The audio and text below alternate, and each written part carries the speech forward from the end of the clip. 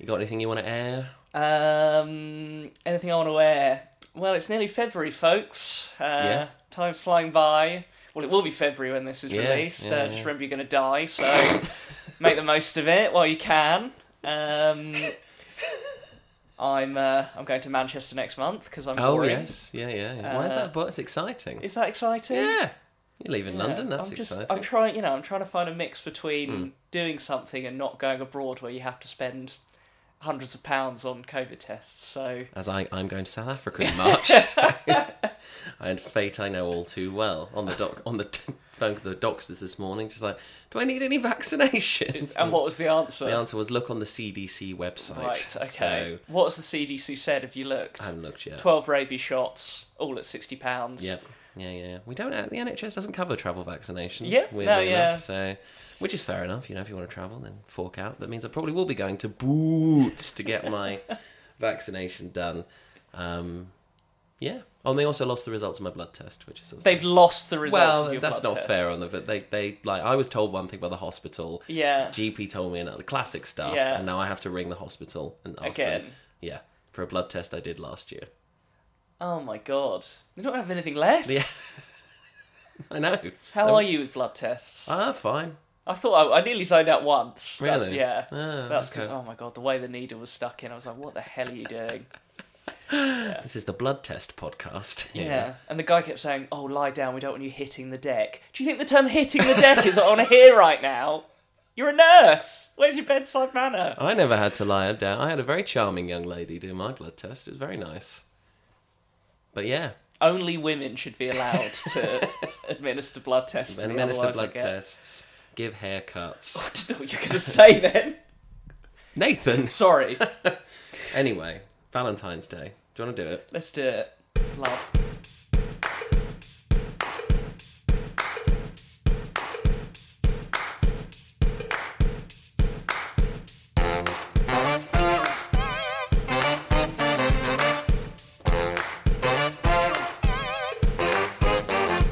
Greetings, lovebirds, sourpusses, and apathetic tapirs, and welcome to this very special Valentine's Day edition of the Bad Things podcast. Do I immediately regret dating this episode and forcing myself to get the edit done in time? Yes, I do. Am I going to try and edit round this if we don't get it out on time? No, I'm not. Am I Jacob Simmons, one of your hosts? Yes, I am, as ever joined by my Eros, my Cupid, my other flying bow and arrow wielding baby in a nappy, my not-so-secret lover, Nathan Packham. Oh, so much to talk about in know. That intro. A loving, tender, but always generic salutation to you. A generic, sexy salutation to Thank you as well. Thank you. Tapirs. The lingerie really wasn't necessary, but I'll take it. Yeah. The lacy. Let's not talk about what's in my cupboard. No, it's a family podcast. It's really not. Tapirs. I always get tapirs mixed up with... I can already tell this is going to be good. What is the world's largest rodent? What's it called? Capybaras. Capybara. I always get those two mixed up. I'm a big capybara guy. Similar vibe. Yeah. Similar sort of slightly indie animal, like similar sizes, I but feel. Always at a zoo. Always. Like the indie. It's like, I don't know, it's like Franz Ferdinand in 2004. Indie, but... always around, always there. They are the Franz Ferdinands of animals, aren't they? Tapirs, capybaras. I feel like red pandas are kind of like that. A bit indie, but always at zoos. Yeah. Kind of thing. Honey badger. Have you ever seen a honey badger Yeah, at a zoo? a couple of times. Really? Horrible. Do you remember that horrible zoo we went to in Cromer? Oh, God. The saddest jaguar I've ever seen in my life. We're so going back there. That was a great day. Yes, it's Valentine's Day, Nathan. Or not, depending on if I've got this done. That was the other thing. I admired your honesty there. You. With this will. I mean, can we say it'll be out in the month of February? Yes. Okay, cool. Yeah, just about. I mean, Fergie was only just done in January, but See you in March. Valentine's Day will be done. Thank you for your tapirs and your honesty. And thank you. There was lots of Cupid references there that I'll listen back to and understand and probably text you like, that was actually really good. Sorry. I did mythology. Inane chatter I've put here, maybe about Valentine's Day. Yeah. Have any good Valentine's Day anecdotes? No. None? No. Do you celebrate the holiday? I think it'll be a... what do I want to say here? For me, it'll be a half celebration this year, I think. I think it'll be dinner. No presents, but some dinner. Presents. Yes. Is it no presents, but actually presents have been... No. It's definitely not. I will no be very presents. annoyed if that happens, because I will not be buying a present. Yeah, I feel like the other person will know that you are the sort of person that when they say they're not buying presents, It's not happening. they're not buying presents. I will splash out on the meal, but yeah, there Somewhere won't be nice, you can book a table. any. Like, part of me just wants to go to Mackie D's just for the two fingers. Valentine's Day, like, if I'm in a relationship, I usually do it. Mm-hmm. I think I'm making my girlfriend a present this year. I think we've said we're going to make stuff. Mm-hmm. I do have an anecdote, which I'll try and keep short because this is going to be a long one. I was in high school once and I went to order a heart-shaped... There's like a thing where you could send a heart-shaped lolly to someone. That's a bit American. Yeah, it really is. And I had a friend whose boyfriend didn't go to the school, and he'd like arranged for me to make this order to send his girlfriend a lolly.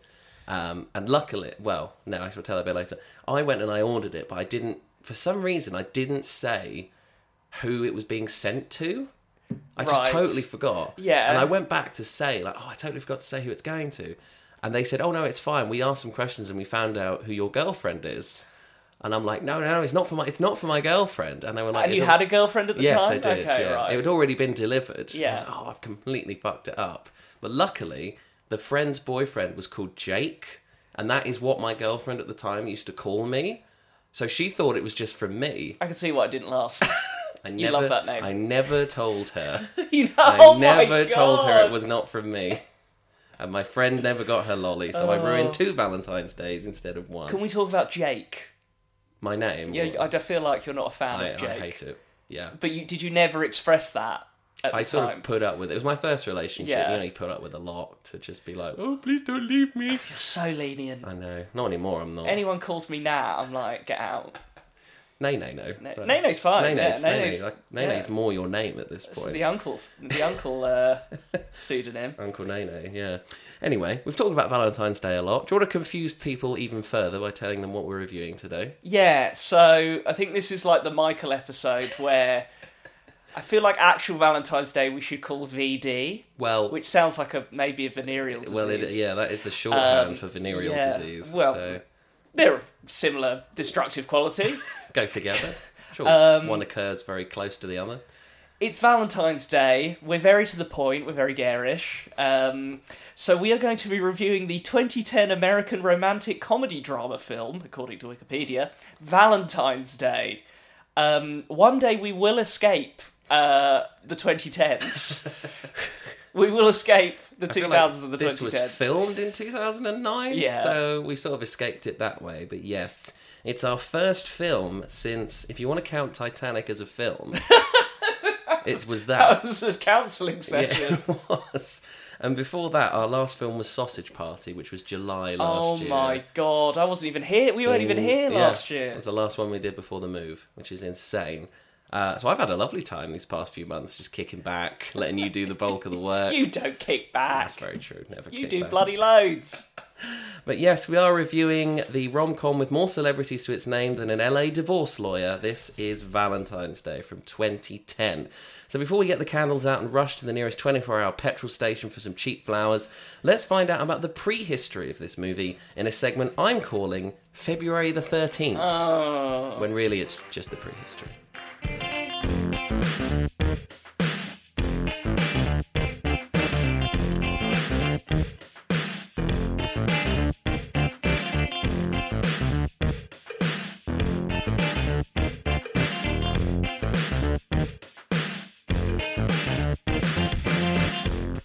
Nathan, what have you got about the development of this film?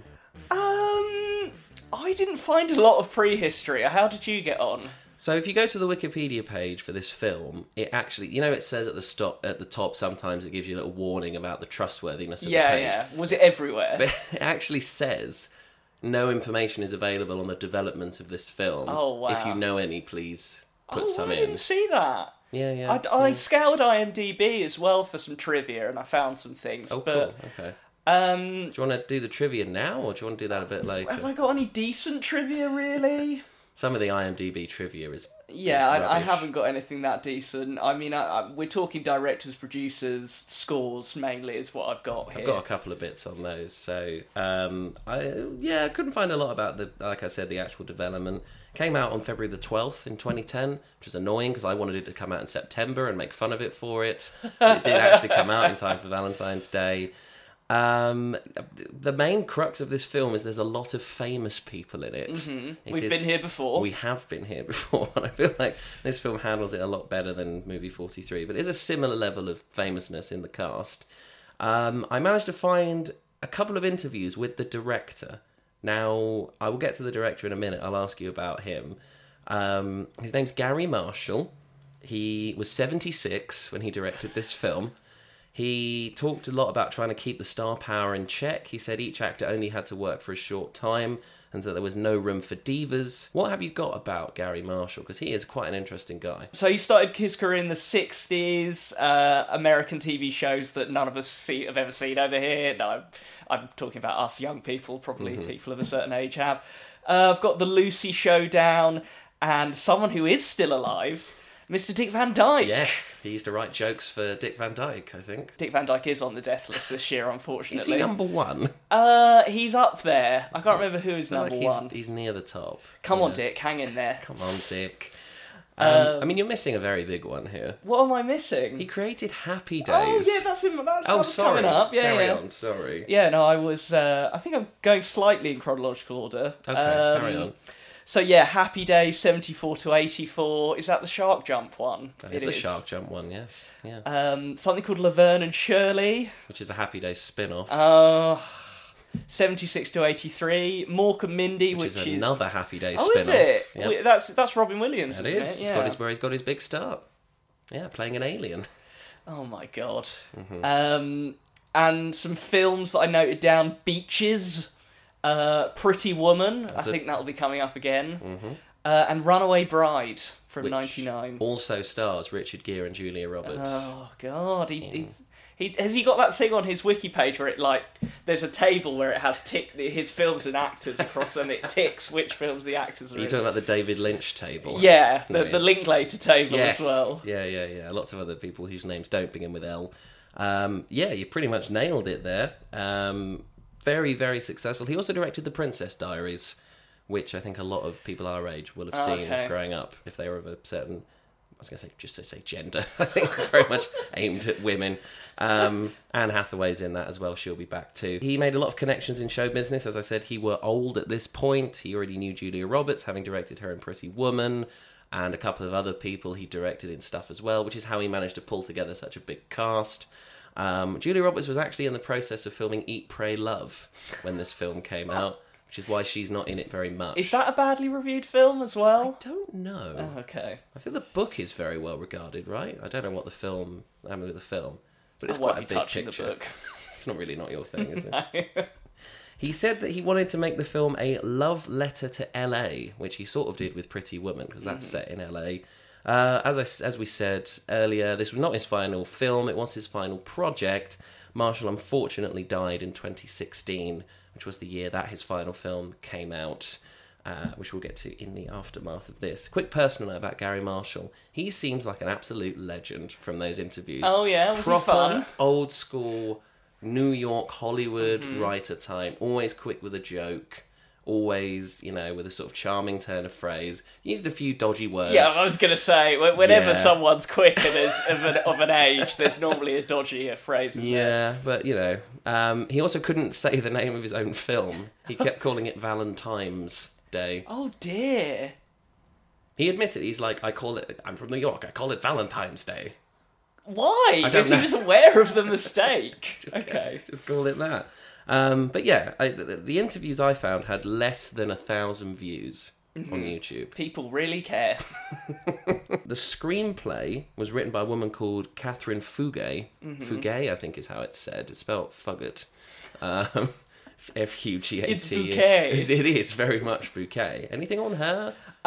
She wrote for Xena Warrior Princess, which is a Freeview favourite over here. Is it? Yeah, very popular series. I feel like that's something beyond like Challenge. Yes, Bravo. Back in the yeah, day. that kind of stuff. Well, it probably would be UK TV because it's not the UK. So That's true, yeah. It's not a comedy either.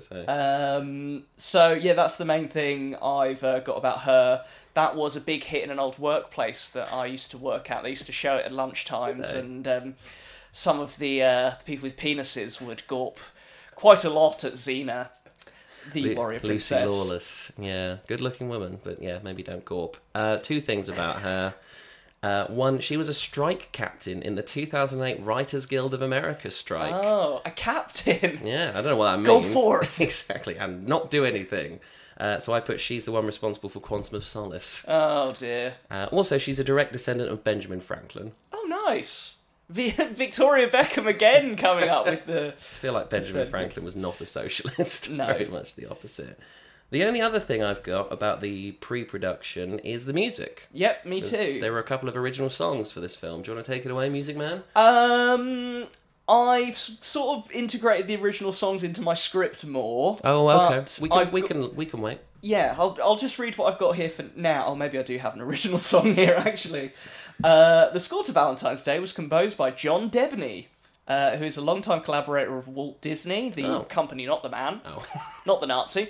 Allegedly. Sorry, allegedly. He's written music for their films, television series, and their theme parks. Wow. So, generic, scary, adventurous music when you're in queues. That's probably John Debney. He wrote a song for the film Every Time You Smiled with award-winning lyricist Glenn Ballard. Now, Glenn Ballard's CV. He is best known as the co-writer on Alanis Morissette's Jagged Little Pill. Is he really? Yes. Wow. I did not know that. I did not Google Glenn Ballard at all. Wow. Wasn't the biggest page on earth, to be fair, but yeah. And he's also worked a lot with Michael Jackson as well. He's back. He's back again, yeah. Everybody's talking about Lindy. Yeah, if you want to wait for some of the original songs, there were two big original songs. One was a minor hit, one was a very big hit. Mm-hmm. And when you find out who's in this film, you'll understand why it was a very big hit. But yeah, if you want to wait for those, that's all I've got on the prehistory. It was shot over a period of 53 days, is the only other note I have. When did you find that? I didn't find that. I don't know. Maybe that was a trivia. Maybe it was a dream. Maybe it was a dream. I think I watched it for 53 days. That's all I've got. As I said, it's a long film with lots of things to get through, so I think we should make a start. If you're happy. I'm very happy. I'm already looking at page one and I want to vomit. Okay, let's go, people. It's Valentine's Day. Hey there, all you sleepy Angelinos. A good morning to you. It's your buddy, Romeo Midnight. I know. I'm the voice you normally listen to in the middle of the night, but today is special, Los Angeles. It's my favorite day of the year. Today is Valentine's Day. So we get some establishing shots not of Heathrow Airport, because contrary to popular belief, this is not Love Actually. And these establishing shots tell us that we are in LA. We are treated to the dulcet tones of a DJ by the name of Romeo Midnight, who apparently will be on air all day. Is that legal? One of those marathons. Is that allowed?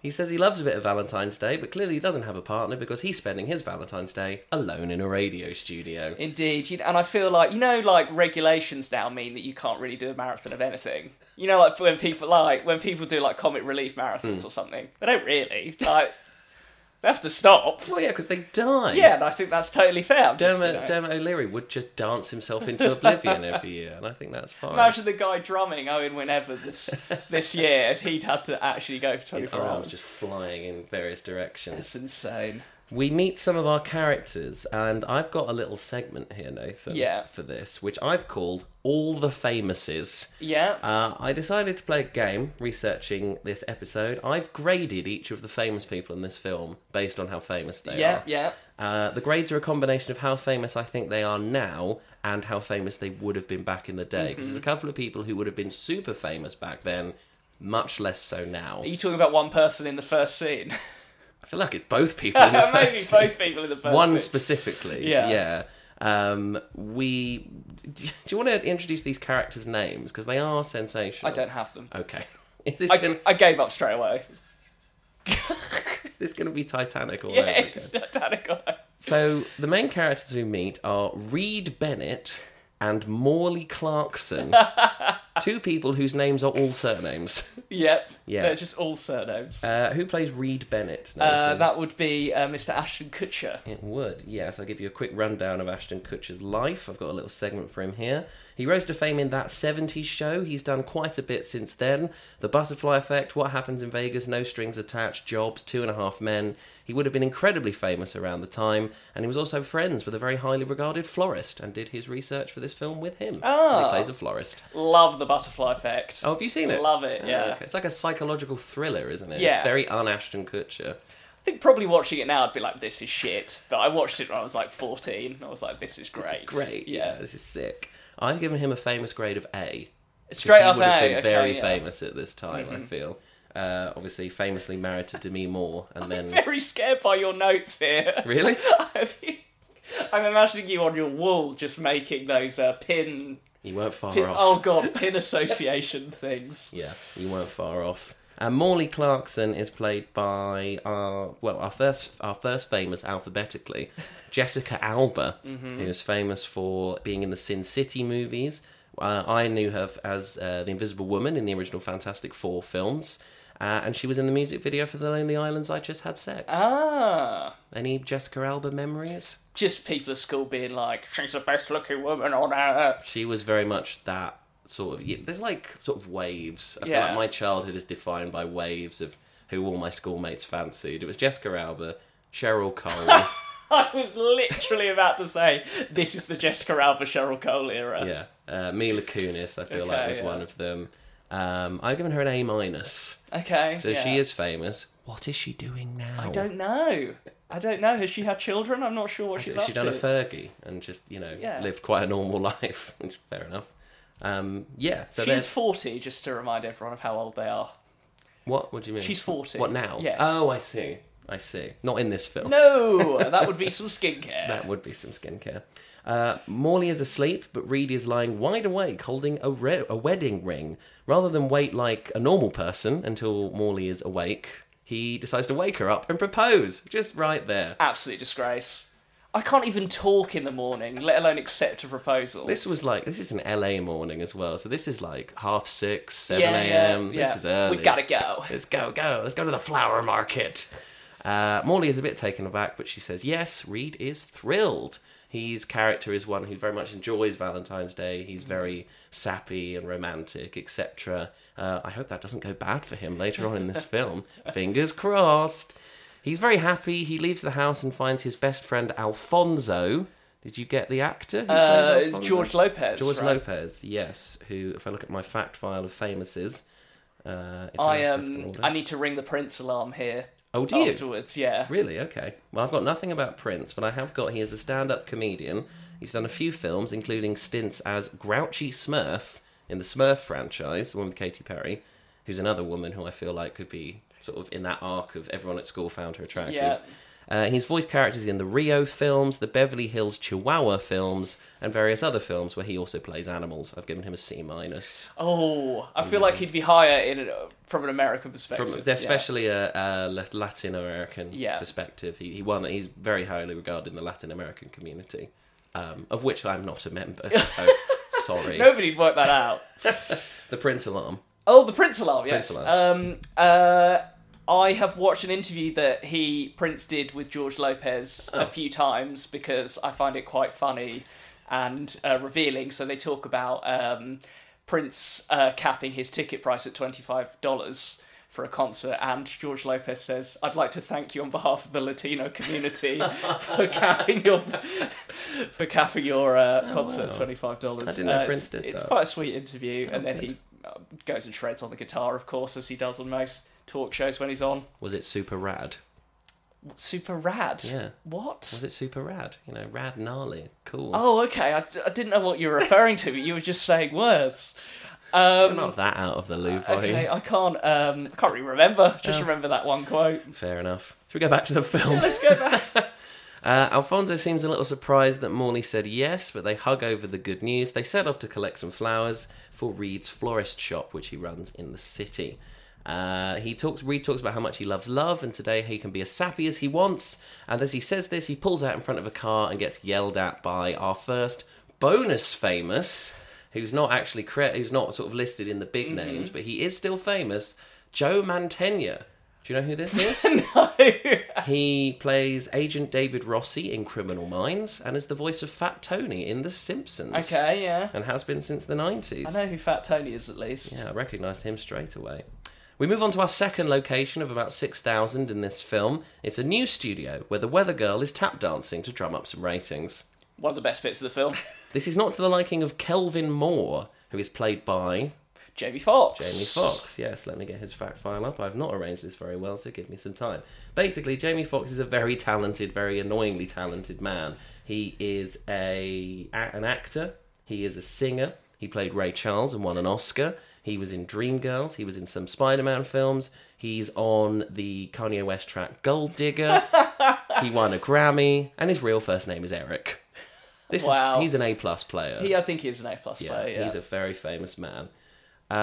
He's talking to his editor, who is Susan, and she is played by, have you got this one? Kathy Bates. Yes, Kathy Bates, who came to prominence in her apparently excellent, although I've not seen it, portrayal of demented superfan Annie Wilkes in the Stephen King adaptation Misery, which is meant to be very good.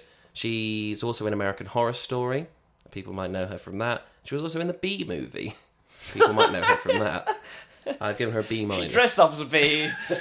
Ran around hacking people with an axe. B-. Partially because she was, sort of historically famous, but I don't know if people would recognise her, and also B, because she was in the Bee Movie. Susan wants some fluff pieces for Valentine's Day. Kelvin isn't happy. He's a sports reporter. He wants to make himself more of a sports reporter. He says he's a player, but he tones it down for Valentine's Day. What a gent. And Susan tells him to shut up and get on with it, which he does. Thanks, Susan. Thanks, yeah, Susan. He says he has a dry period between New Year and St. Patrick's Day. Yeah. I don't really know why. He didn't really say why. Yeah, it's a mental block. He just can't face Valentine's Day. We're now at the flower market, which I didn't realise was a thing, and Reed is cheerily buying some flowers. He chats to a vendor who's being interviewed by Kelvin, jumping in to rescue him when the interview flops. The vendor is also surprised that Morley said yes, but gives Reed a special flower to give to her later. And yes, listeners, this will be coming back around. Mm-hmm. Our third location, as Reed's TV interview is being shown in the apartment of one Dr. Harrison Copeland. Did you get who played Harrison Copeland? I have never heard of this guy before. What? Oh, you're going to hate my grade. Patrick Dempsey. Dr. McDreamy from Grey's Anatomy. I sort of know what you're saying. Sort of. He's very, very famous. Okay. He's been in Enchanted, the Disney. Have you seen Enchanted, the Disney movie? No. How many no's am I going to say throughout this thing? He was in Transformers: Dark of the Moon. Which one was that? Like the fifth one, I think. Okay. I don't know. Bridget Jones's Baby. You seen that? No, okay. No, I've not seen any of the Bridget Joneses. Oh, really? Yeah. Oh, okay. He was also once in an episode of Phineas and Ferb. He gets an A-. He's a very famous man, especially in America, where Grey's Anatomy is, I think, a religion. Mm-hmm. Like, the amount of over here. Is that an E4 show over here? What is that shown on? I think it's a Sky. Oh, like it's a Sky thing. Whatever Sky Atlantic used to be called. Like, you remember when it was like Sky Living, and it was all pink? That was the branding. Did that get to you? It did, yeah. Well, no, it didn't get to me. It just stuck in my mind. Not Patrick, Harrison, that's the character. He's juggling some apples and tosses one to Julia Fitzpatrick, another character. Who plays her? Well, according to my notes, it's Jenfia Garner. Oh, but Jennifer Garner plays, can't remember her name. Jenfia Gardner, yeah. She found early fame playing Elektra in those bad superhero movies nobody talks about. She later rose to fame in films like The Invention of Lying, Juno, Love, Simon, she's in, which I know you like, and the Dallas Buyers Club. She was also in a show called Llama Llama, where she plays, guess what? A llama. And she gets an A-. She's in 13 going on 30 as well. Is that her? I've never seen that film. I know Zac Efron is in that film. I don't know if that's her.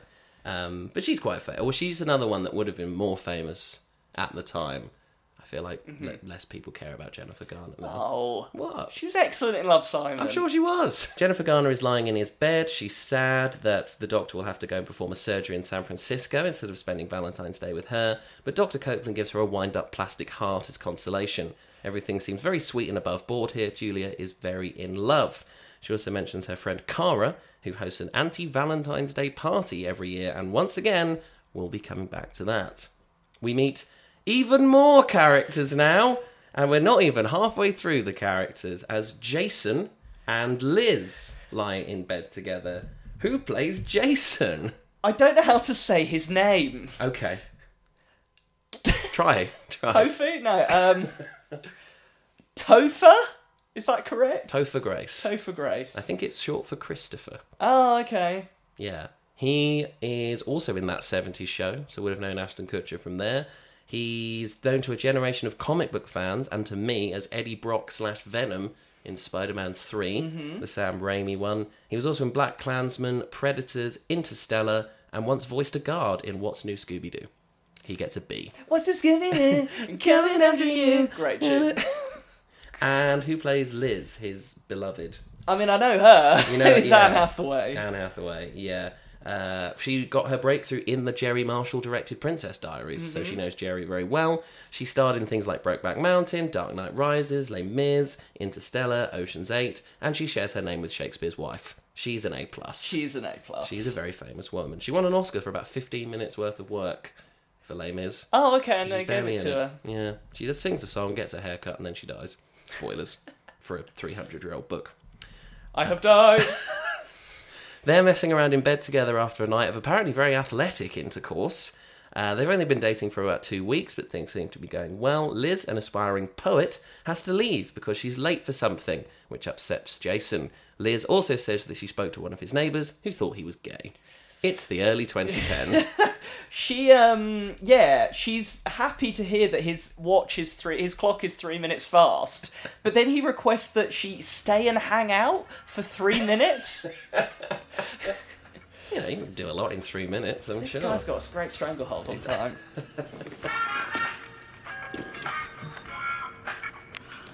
Hi.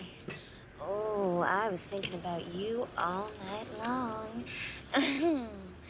Liz rides away like 5 seconds down the street on her moped before answering the phone call. And Nathan, what does she do on the phone? She is... I don't know what the official term is, but she is a phone sex person. Is that not the official term? The term she uses is an adult phone entertainer. Yes. Adult phone entertainer. This guy, whoever she's on the phone with, clearly doesn't hang about. This is like first thing in the morning. Yeah. And he's ready to go. There's a lot of lonely people out there. That's very true, especially in LA. She talks about having a threesome with her roommate, which inspires actually quite a funny bit where a woman holding a dog overhears and says, "I'll need a minute to change." That is a classic old school gag. Oh, God. Delivered that to woman perfection. was a fucking creep. Oh, no. She had a cute dog. More characters. What have you got about the old couple? Haven't even got their names down You here. haven't got their names? No. I've written down an old couple sniper each other with gifts. As an obese man talks about his business on the TV, they are looking after an orphan child. It's what I've written down. That's a film in itself. I want to see that movie. The couple are Edgar and Estelle. They've been married for 51 years. Edgar is played by Hector Elizondo. I think that's how you say his name. I'm sorry if I got it wrong. He has been in every single one of Gary Marshall's films. Aww. It's written into his contract that whenever Gary Marshall makes a film, Hector Elizondo is in it. So, yeah, he's been in all sorts of things.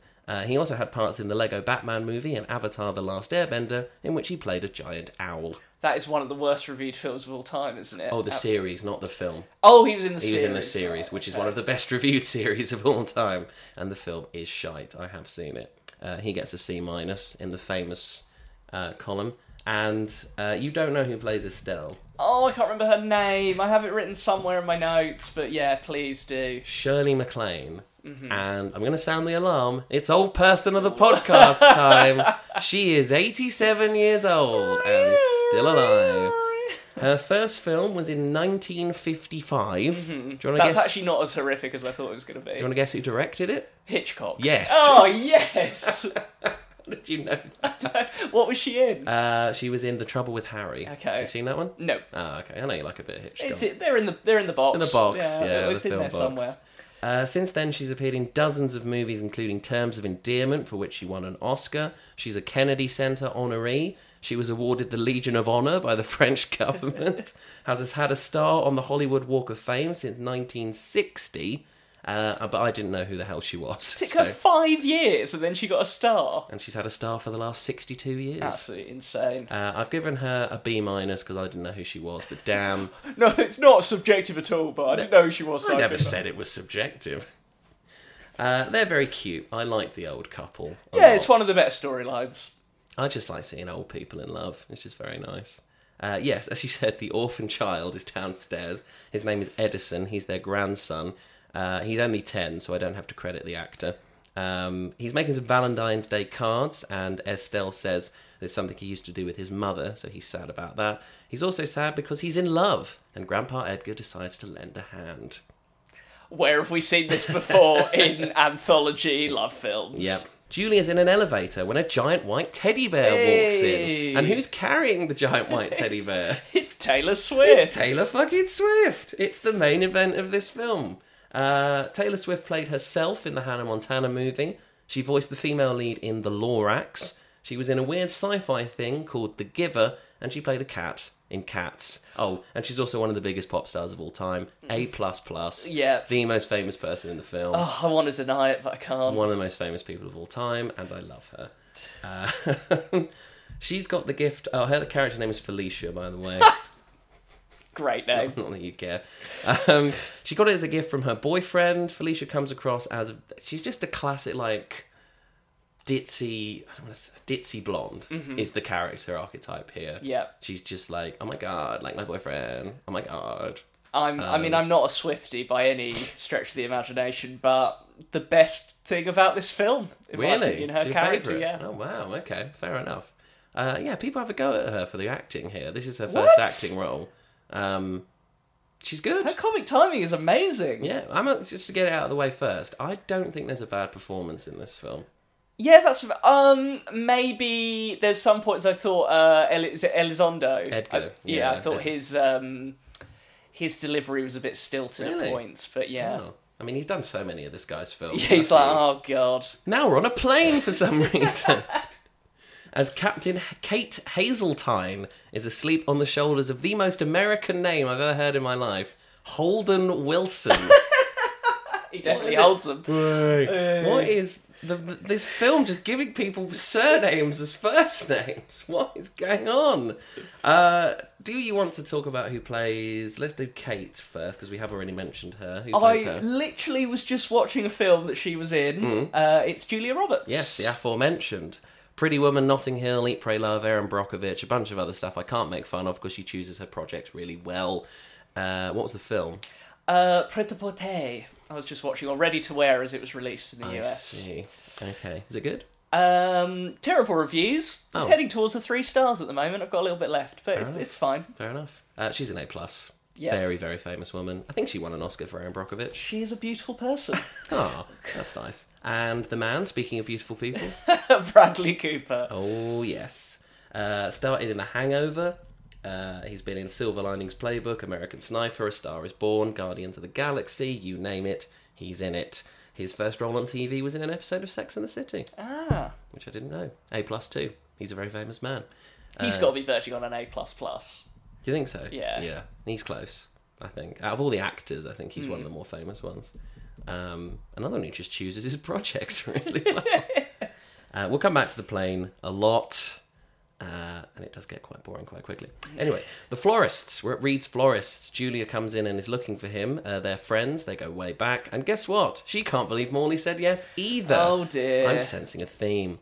Reed suggests that she flies out to San Fran to surprise her doctor boyfriend on Valentine's Day. Julia phones Harrison to try and work out where he's staying, but he says he's pulling into the airport. But Nathan, where's he actually pulling into? He's not pulling into the airport. No. He's pulling into his house. His house. He's pulling into his wife. He's married. He's got a kid. I am shooketh to my core. I'm so shocked that this is one of the stories. Harrison juggles some apples again, which prompts his wife to say, "Doesn't Daddy juggle well?" Which I thought was a very good Oh, line. I didn't even pick up on that. I thought that was quite good. We're on the plane again. Yes. What happens here? Well, it's a very short scene. Julia Roberts says that she's in the army, Yeah. and this is her one day off in 11 months. You missed the bit where Bradley Cooper tries to close the window with his foot. Oh, yes, he tries to close the window with his foot. Yeah. A lot of the plane scenes were quite short. Yep. I think maybe because Julia Roberts didn't have that much time. Maybe cast someone else? I don't know. But yeah, we'll come back to them. As I said, we'll come back to them. I don't know. And Holden also asked if she's on Facebook, which dates this film very nicely. I still bloody love Facebook. All right, okay, boomer. I need some chrysanthemums. What? You should speak English. I had to learn when I came. Chrysanthemums and kali lilies. I don't know what a... Michael, calm down. What language are you speaking? I used to speak Bulgarian, but I'm an American citizen now. Does anybody here speak English with a Bulgarian accent? Over here, I do. There he is. Bulgarize away. Here we go. There she is. We are back in the flower shop now. An employee named Michael says a vaguely dodgy thing about how a woman should learn English. Reed intervenes, and there just so happens to be someone in the shop who speaks Bulgarian. Cool. Morley turns up. Reed's very giddy until he realises she's not wearing the wedding ring. She says she wants to keep the engagement a secret because it'll be too much hassle at her undefined job. We never find out what she does. Her job is quite integral to her character. Reed doesn't seem best pleased with this, but then Michael comes over, makes a big fuss of the engagement, which kind of proves her point. Mm-hmm. Anything to add? That's what I've got written down, Fair enough. Jacob. There we go. Edgar is driving Edison to school, and did you catch what they were listening to? What were they listening to? In the Mood by Glenn Miller. Oh, were they? Oh my god. A classic I should in-joke have written that down. between Nathan and I. That is a classic in-joke. Because you're old. It's just the funny... I just find it so funny. It is a funny song. It's a great song, though. Edison asks his grandpa about the first time he fell in love, and Edgar tells the tale. Turns out this was how he met Estelle, leading to this very lovely exchange where Edison says, "The pretty girl was grandma," and Edgar replies with, "The pretty girl is grandma." Which I thought was really Maybe cute. not for much longer. Oh, no. She lived for another decade after She's this still film, around, so... though, yeah. Yeah, I thought that was really sweet. Yeah, I like Edgar and Estelle. They're my faves. We get some bad editing next, because Edison is in the flower shop, and this is the first time we've had a change in scene where we're still with the same character. So I thought this was a totally different kid Oh, yeah. for ages But no, when I first watched He it. somehow got there. Yeah. Yeah. As it, like, the anthology, the characters cross over, but this is the first time it's jumped from one character to another in a different location. A couple of other bad editing choices later on in the film, particularly towards the end, which is really badly edited. Oh, nobody's watching at that point anyway. No one's paying attention at that point. Edison shortchanges Reed on some flowers. He only pays $13 for... Did you get how much the roses were for a dozen? 54, was it? $55 for a dozen roses. That's insane. And I don't love anyone that much. Bloody hell. Reed lets it slide because he's a nice man. Jason is at work. If you can't remember who Jason is, it's Topher Grace. He's at work in an office mailroom. He talks to Liz about his co-workers. Talks about Liz to his There's a lot of people in this film. Jason forgot it was Valentine's Day because he thought it was always on a Thursday. That's Thanksgiving. That's Thanksgiving. It's also revealed that his character is meant to be 25. Yeah, he looks a bit older There's than no that. way he's 1 year older than me here. Yeah, he's 2 years younger than me, which is hilarious. He's actually 31 at this point. So Ah. well done. We meet someone else new. God. This is Paula Thomas. She's an agent of a high-flying athlete. Nathan, who plays Paula Thomas?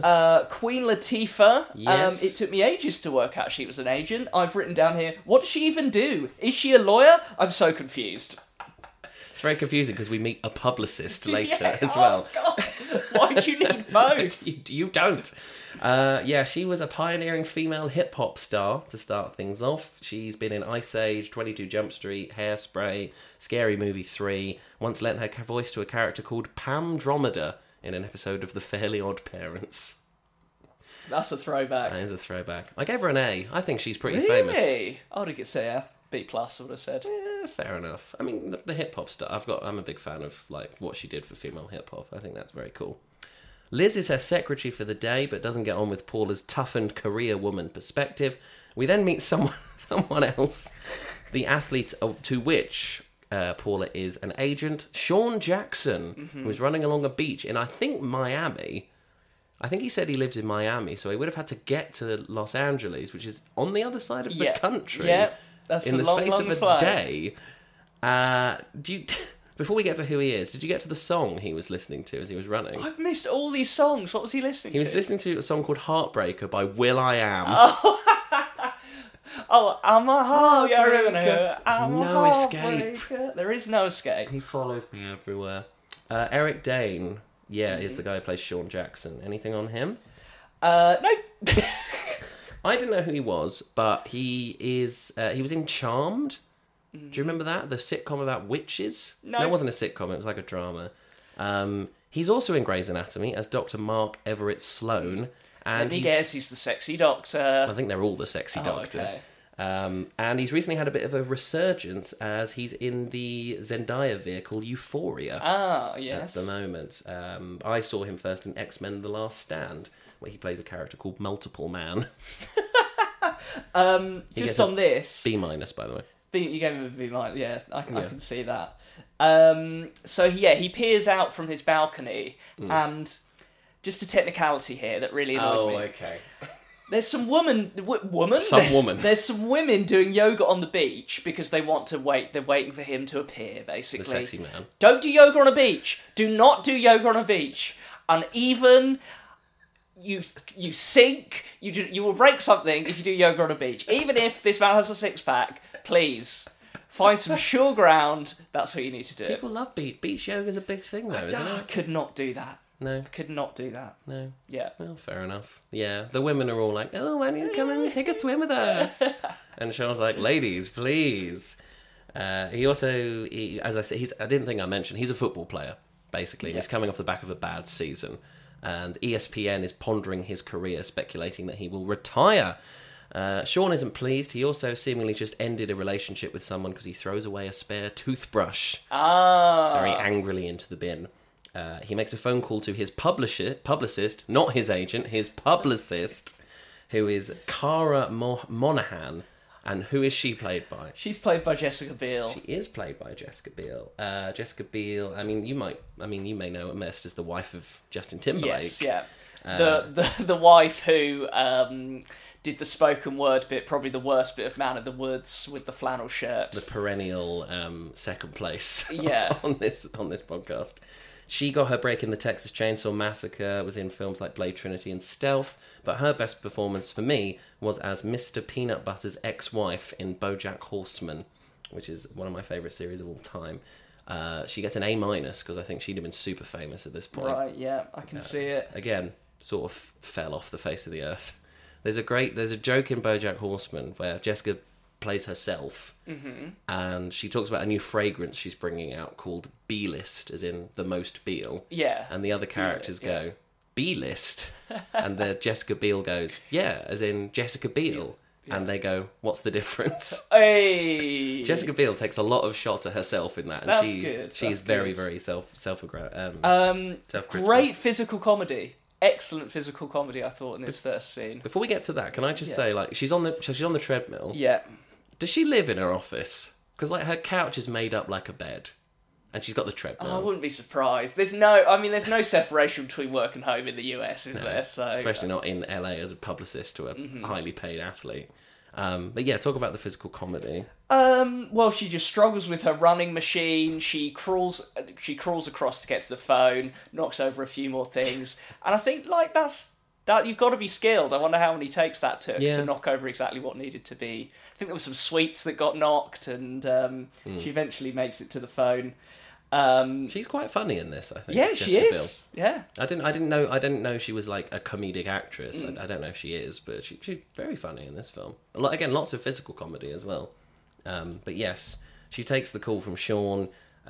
She says that she's going to go to a meeting with him and Paula later, and she's the one with the anti-Valentine's Day party, which I mentioned earlier, and no one is coming. Zero guests. No one's RSVP'd on the specific website She has set Well, up. it's a yearly thing. You might as well have a Well, website. she might as well pay for the domain. Yeah, absolutely. We're at high school now as our second bonus famous of the film comes in, Miss Gilroy, who is played by Kristen Schaal. Who?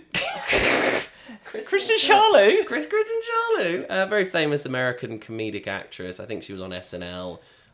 She was also in BoJack Horseman as the voice of Sarah Lynn. Oh, okay. She talks to her class and she wants to speak to Grace. Who have you got down as playing Grace? I haven't. Have you not? Okay, Emma Roberts. Oh, sorry, yeah, it's Emma. Oh my god, Yeah, yes, it's Emma Roberts. She was an actor on the big screen from the age of 10. I'm sure her aunt Julia Roberts had nothing to do with that. She's been in things like Wild Child, Hotel for Dogs, We're the Millers, and that awful-looking Holidate, which some people said to me we should have done as our Christmas episode. She was also in a film called Nerve, which I saw at the cinema. Which I thought I've was seen good. Nerve. It's good, isn't it? Yeah, it's fine. Yeah, it's all right. I might need to rate that letterbox. I don't think I have. I think it's Dave Franco is in that as Yeah, well. I can't remember. I have seen that film. I think it's the OK Franco. I think it's the one we can talk about. I think I remember Nerve suffering from what I talk about The Matrix suffers from, where it's like, great concept, too much action. I want the psychology. It suffers from like sort of we're talking about Nerve now, like undefined villain syndrome as well. You never find out who the villain is. Right. It's just sort of there is. But yeah, I gave her a B. I think she's quite famous, and I used to fancy her a lot when I was a teenager. Grace, And you definitely don't anymore. No, absolutely don't ever. Miss Gilroy speaks to Grace about wanting to talk to her at lunchtime, but Grace explains in explicit detail about how she's going to go and have sex with her boyfriend instead. Have you got who played the boyfriend? No, but he was a quite nice-looking chap. He was, yeah. His name is Carter Jenkins, which again is Oh, the I most have. American. Sorry, yeah. I'm going on to the next scene in my notes. Yes, I have written down Carter Jenkins. He's in his late teens in this movie. He has already had parts at this point in Scrubs and Lost. He was in a film called Aliens in the Attic, which I've also seen in the cinema. And he's also gone on to have films in in Mad Men and DC's Doom Patrol. He's not very famous. I've given him a D. Oh, crushing Do you know who grade. Carter Jenkins is? No. Like, Certainly did after this. oh, well, I bet you did. Miss Gilroy is seemingly like, she crushes her soda can out of frustration upon hearing this. Does she want to fuck Grace? Like, Yeah. That's how it came. But she's the teacher. Fantasies, isn't I, it? I thought she was a student. I thought I thought she was a student as well. Yeah. This is the first time you were revealing to me, that she's... Very strange. Very I noticed her face as well. Oh, we've already talked about it. What about her face? No, I noticed the actor. I can't remember. Kristen her name. Schaal. Yeah. Oh, I see. Yeah. This was very confusing and a bit creepy. I didn't like it. We never see Miss Gilroy again, by the way. We then meet who I think is the last new character. Okay. Do you want to take this one? He is your boy. Here's my boy. Do you know the character name? No. Willie. Of course. The character's name is Willie. The sexiest man on earth, Taylor Lautner. Yeah. Um, It's me from Twilight. I first saw Taylor Lautner, probably start of much of my confusion in life, in Cheaper by the Dozen 2. Oh, really? Yes. I didn't know he was in those. I think he was around the same age as me in that film. Mm-hmm. And obviously I couldn't work out whether I wanted to be him or something else. So that started off. I've only recently seen Twilight, but he looks absolutely delightful in Twilight. And he is still to this day my sexiest man on earth. Wow. That's amazing. There we go. The OG. He was Taylor the OG, Lautner. yeah. Twilight Eclipse was due out the same year as this, so he was very famous at this point. Yeah. He gets an A at the time, although now I think it's more like a B minus. Yeah. What He's in a happened? football film recently. Is he? In a American soccer? football. Oh. Or is it a series? I don't know. Yeah. I don't know. He was in a film called Abduction, which I remember being advertised very prominently on buses in my teenage He directed years. that film, yeah. Did It he? got really bad reviews. It's like yeah. an action thing, Yeah. isn't it? Yeah. But it is him and Lily Collins, so Oh, is if it you are Lily feeling Collins? superficial, I would recommend it. Yeah, he's friends with Alex. He's also Felicia's boyfriend. The two Taylors. You know they got together in real life off the back of this? I did. And now Taylor Lautner is going to be marrying someone called Taylor as well in real life. They talk about the first time they're going to have sex. Alex and Grace are a bit nervous. Then There's a weird tension between Willie and Felicia because Willie got her the big bear. Felicia got him a track shirt with the number 13 on the back, which was her lucky number, which is Taylor Swift's lucky number in real life. And she bangs on about it all the fucking time. Oh my god, did you just shit on Taylor Swift? Half of my love for Taylor Swift is when she does the shit. Willie seems disappointed, but he says he loves it to make her happy, sowing seeds of tension that never lead to anything. And yeah, they head off, and she questions whether the bear will fit in her locker. The answer is no. You don't know how accommodating this school was? Didn't look like a private school. No, probably not. No, I only ever had like the half locker. You know, in Americans they have like the full, like the big long ones. I only ever had like one of the half. We had like ones. box lockers. Oh yeah, those were right. Those were. Oh, I meant lockers. God, didn't work. Constantly had your pants stolen. What was the point? Why were you putting your pants in your locker? PE or something, you know. Okay, well, let's not get into that now. At their meeting, Sean is talking about retiring, but Paula and Cara try and talk him out of it. Sean says he wants other things in life, like a relationship and kids, which seem to resonate with Cara. Back on the plane, we get another very quick scene between Kate and Holden, where Holden admits he has relationships issues, and then we go to a school. And while you were doing that quietly, a little history about Valentine's Day. Valentine's Day was a massacre in Chicago where they shot everybody and put a curse on the Chicago Cubs. Thank you for sharing, Franklin, but this is a different Valentine's Day. Julia is the teacher of this class, which includes... I'm just going to let you roll, I'm loving it. Includes Edison and a kid called Franklin, who is probably my favourite character in this. He talks about the St. Valentine's Day massacre in Chicago and then takes his shirt off for no reason. This kid is gold. We're at the florist now. There's a lot of very quick scenes. Dr. Copeland has arrived after seeing Reed on the news, and he asked for some flowers to be sent to his wife and his mistress. Can I sound the practicality alarm again? Yes. Is it a social norm in the US for doctors to be allowed preferential treatment in queues? Oh, okay, they did, yeah, there's a bit where he's like, I'm a doctor, I've got a surgery in an hour and a half, can I cut to the front of the line? Because in the UK it'd be like, I don't care that you saved lives during the pandemic, get to the back of the queue. That'd probably make them hate him more. Just like, there's probably some anti-vaxxers in there, like, you bloody idiot. Get to the back. Get to the back. Yeah, I think we're going to say, is it a social norm in America for people to have affairs? The answer is yes. Harrison is unaware that one of his ladies is Reed's best friend. Reed begrudgingly agrees. Surely you'd just go to two different florists. Oh, that's a great shout, yeah. Like, this guy's an idiot. I get he was busy, but like... it's all his own making. Well, exactly, yeah. Two different florists, my dude. Mm-hmm, God, why am I giving advice on how to have an affair? It's okay, this is 13 years old. That is very true. Alex and Grace try and get jiggy for the first time. Alex waits at Grace's house in the nude, covered by just a guitar. But her mum walks in. Oh no! Yay. Oh. We get some more comedy where their tiny dog bites his pants. He runs out with just a guitar around his waist, which I'm sure is a very common sight in LA. I wrote down, he's doing press-ups as advised by Taylor Lautner, but he looks pretty nice anyway. I don't know why he's doing them. This is a kid who plays like trombone in the marching band, and he's a bit geeky. Yeah. He takes his shirt off. He's ripped. Very nice. Yes. He's the Fergie. You know, Fergie had all her things. He's the ultimate child. Yeah. I think he's a teenager. Child sounds weird. Grace picks him up and they drive away, and that's the end of that. Liz is using the company phone to talk to her clients, and this time it's a Russian man called Vladimir who really likes being dominated. Paula overhears and lets Liz off because, and I quote, "You have a way with dirty words. I like that." She admires her spirit. She does. I wrote down. Yeah, fair play. Also, Jason asks her out that evening. Whatever. Sean is driving his car and accidentally... You're done already. I'm so tired.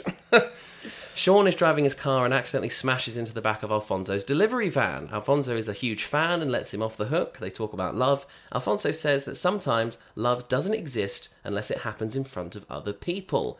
This inspires Sean to make his next move. Alfonso goes to drive away. The back door of the van breaks open, spilling all the flowers, including Edison's, into the road.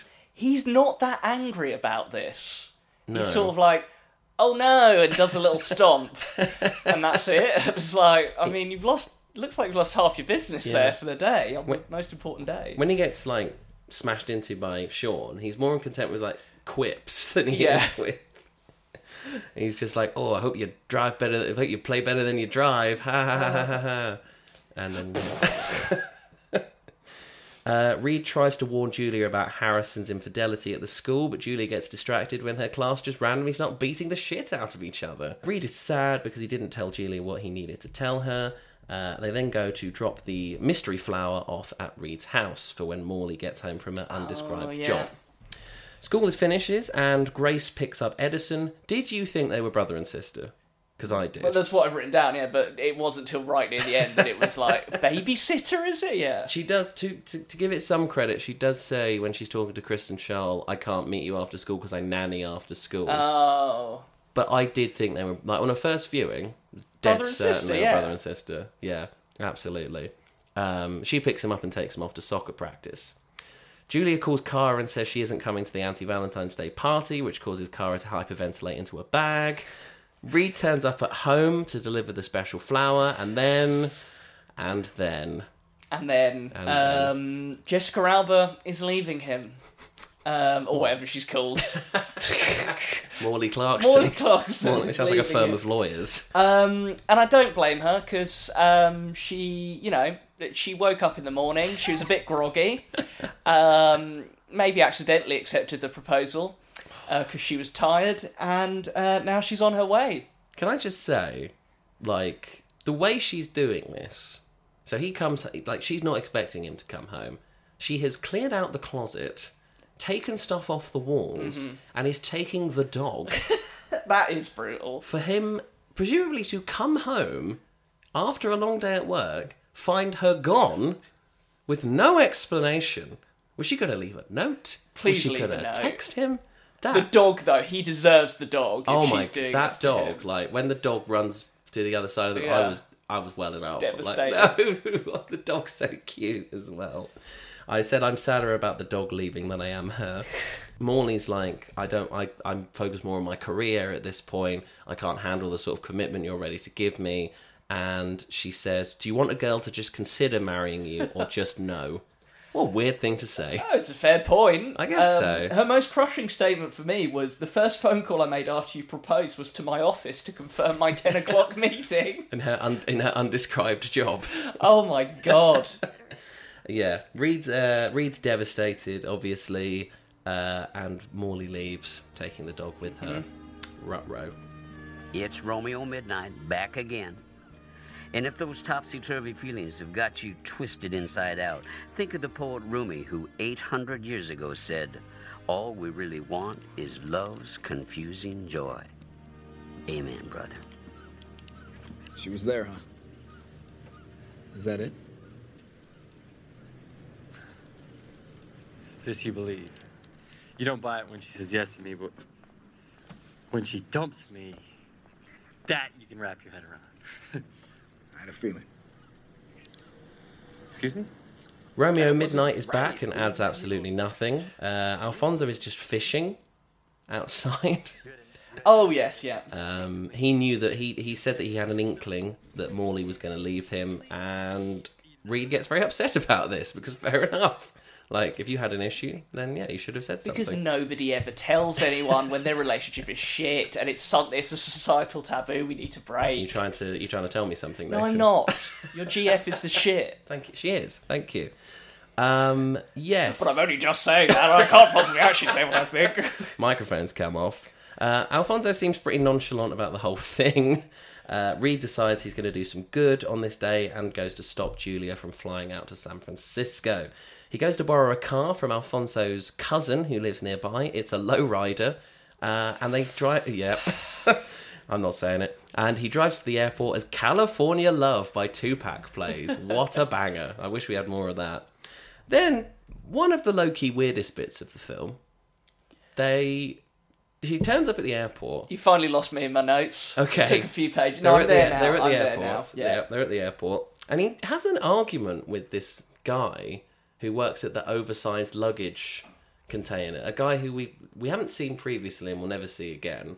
He gets like 5 minutes of screen time, this He's guy. great. There's a bit where the man goes, you need to have oversized luggage, and Ashton Kutcher picks a bin up and puts it on the desk. That's good. And that's good. Yeah, that's good. I like that. The guy behind the counter gets a smaller bin and says, now it's a matching set. Reed says some really nice things about Julia. The guy behind the counter sells him a ticket and lets him go through. I've put, does he not know about 9/11? Oh, God. You can't be letting people go through. I'm all for a bit. You know, sometimes standardisation is necessary, but when someone's in love, you're at the oversized counter, give them a ticket. As this happens to us all the time, you know. When haven't you been at the oversized counter in an airport? He did not show a passport, though, I don't think. He didn't show anything? Yeah, he didn't show anything. He just put a bin on the counter. Very random reaction. Reed then runs away from security to catch up with Julia. He confronts her without any shoes on because he had to take them off for the security scanner. He tells her that Harrison is married. Julia doesn't believe him, and there's some jokes about one of Julia's old boyfriends being gay because he has a cat named Babs. Hello, Barbara! Hello, Barbara! Meow. And that's Barbara Streisand, not Windsor. Not Barbara Windsor, no. The security are very lax about this. Mm-hmm. They just let them have a chat. Julia hears about Morley leaving Reed and doesn't give a shit. Reed asks for the truth about Morley, and Julia says that she never thought they were going to work, and then Reed gives a speech about how, basically what you just said, about how no one should have told him, and how he's not going to let the same thing happen to Julia. Mm-hmm. But Julia gets on the plane anyway, because she doesn't believe him, flies off to San Francisco, and Reed is led out of the airport by security. Not straight up arrested, though, No. Just removed. He's just like, can you just, come on. What is you go. this? America, honestly, sort it out. I suppose he wasn't shot. The airport scene. Yeah. Did it feel like the end of the film to you? A lot of films end in airports. Yeah. That's what I was. thought. It's not really a midway through kind of setting. We are almost exactly halfully through. Oh, by the way. okay, yeah. So maybe you've done a good job. Thank you. Are you breathing? Okay, yeah. Maybe because it is so like Love Actually, and that ends in an airport. Mm-hmm. When he was doing. It's literally the same. He's running through the airport, dodging the security. The big orchestral music is playing. I was like, oh, this is a really good ending to this. You know, he's going to confront her. He's going to save the day. Blah blah blah. And I paused it and I looked at the time. There's an hour left. An hour. I was genuinely in shock. I was like, oh, that was really good, you know, a nice, decent hour and a half film. It's a fucking hour left. Honestly. I mean, I was checking when it was going to end every 5 minutes, so I was aware. I was doing that from this point on. Yeah. Ladies and gentlemen, as I'm sure you've noticed, we're experiencing a little turbulence. Nothing to be concerned about, but the captain has turned on the seatbelt sign for your safety. So if you could please return to your seats while we pass through this, which should be in just a few minutes. Yeah. Yeah. Put your hands.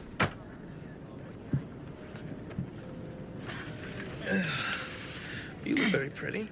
Kate is in the toilet as we go through some The turbulence. fuck is the point in the scene? No reason to be the minute you walk through that door. All that happens is she gets changed into a jumper and Harrison says she looks pretty. Yeah, Not Harrison, sorry, Holden. Bradley Cooper. Bradley Cooper. Turbulence on the plane, which doesn't mean anything, and the scene ends. I wrote down. And yet we've spent longer talking about it than this scene actually lasted. Don't book someone for your film when they're in another very big film, I think is the lesson here. Back on the ground, Edison is playing soccer with a girl called Rani. Can I ring the practicality alarm again? Okay. I'm not a fan of child heading practice. Okay. In football. There's been a lot about this in the last few years. Dreadful for brain development. Just something I thought I'd throw in there. I'm not even sure if I'm for heading in football at all. Or at least give them something to protect their heads with. CTE is a real thing, people. In any sort of sport.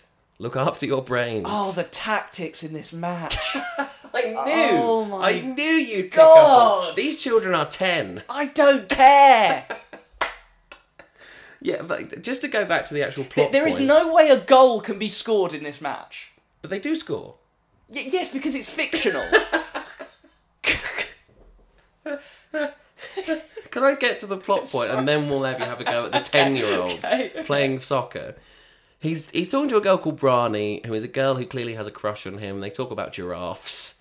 Rani will come back up later on. I think she mentions at this point her family own an Indian restaurant and she's going to work there tonight at the age of 10 after going to school and playing soccer. Jesus, LA people. And yeah, that's basically will come up later. Nathan, the floor is yours. Have a go at these children. It's just a very quick comment that they just crowd around the ball when they're playing soccer, as you would say out there. So there's no practical way you can score unless it's almost, I don't know how to explain it. It's almost like a push-pull thing. I mean, that's kind of football anyway, but like 20 people around a ball. It's a scrum. It's a scrum. The ball's not going to go anywhere. Have you ever seen kids play football? They literally just run at I each played other. it as a kid, but obviously you don't have the brain capacity to. But you were on the sidelines, like push forward, get it down the wing, get it down the wing. As my old football coach used to say, play the man. No, that doesn't make any sense. Play the man. Follow the man. Yeah. Beat the bounce was his other favourite. As if that would matter on a soggy fucking bullshit hill slanted pitch. Oh, I'm gonna Here go comes off the for ball. one. Nothing but trauma from those days. Nothing We're but not trauma. just talking about CTE. Oh, mommy, what's going on? Why so... Cisco Martinez is a cheating rat? She's local, man. I don't know what she's talking about. No, Cisco! Oh, what are you doing? He's just... Oh, she needed him in the gonads. Oh, my goodness, I feel for you, the Dodger dog. Calvin is filming more fluff and witnesses a woman knee her cheating boyfriend right in the gonads, to quote from him. He gets a text about Sean Jackson's press conference and says, "This could be my exclusive," even though I'm pretty sure every other news agency would have got the same text.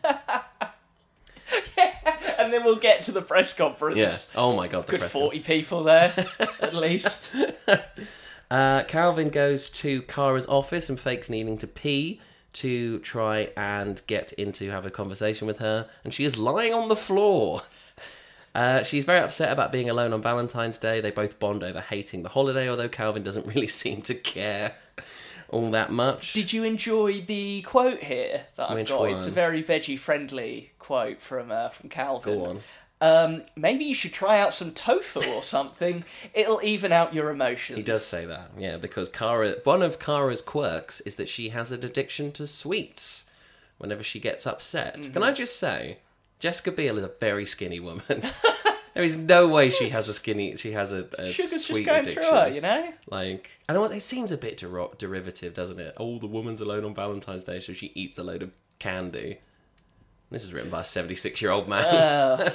Who's known for the old, the old faux fruity pas. statement. Yes. Well, it was written by a woman, so I don't know what happens there. Yeah, they basically Kelvin tries to wrestle the candy out of her hands, and they fall. Candy goes everywhere. Kara falls on top of Kelvin. They share a sort of tender moment, and that's the end of that. I wonder where this is going. We're back at school. Kelvin's cameraman has taken over the duties of filming, and he talks to Willie and Felicia. Felicia does some weird dancing, which Amazing. I'm sure you loved. Yeah, It's hilarious. 5, 6, 7, 8. She essentially just crimps. It's great. They make out a lot. Yep. Like a lot. No complaints. Willie then does a backflip. Yeah, Very was that impressive. Taylor or an extra? Absolutely not. Oh, okay. Cool. It's got to be a stunt double, right? Oh, I just wouldn't be surprised. Surely. He's the greatest man on earth. He's so. the greatest living human. You are correct. There's a bit it's a bit funny, but I'm not sure if it would fly today. The cameraman, when they're making out, just says, "God, I miss high school." Again, another classic old school line. His leading out of the report, I love that he says that they're ignorant of reality. That made me laugh. Yeah, that was very good. It was a young love, vibrant, exciting, and completely ignorant of reality. The guy who plays the cameraman's good. He's got good comic timing. There was a funny bit where Willie falls over a hurdle and Felicia says, "You're still hot, baby." I don't disagree.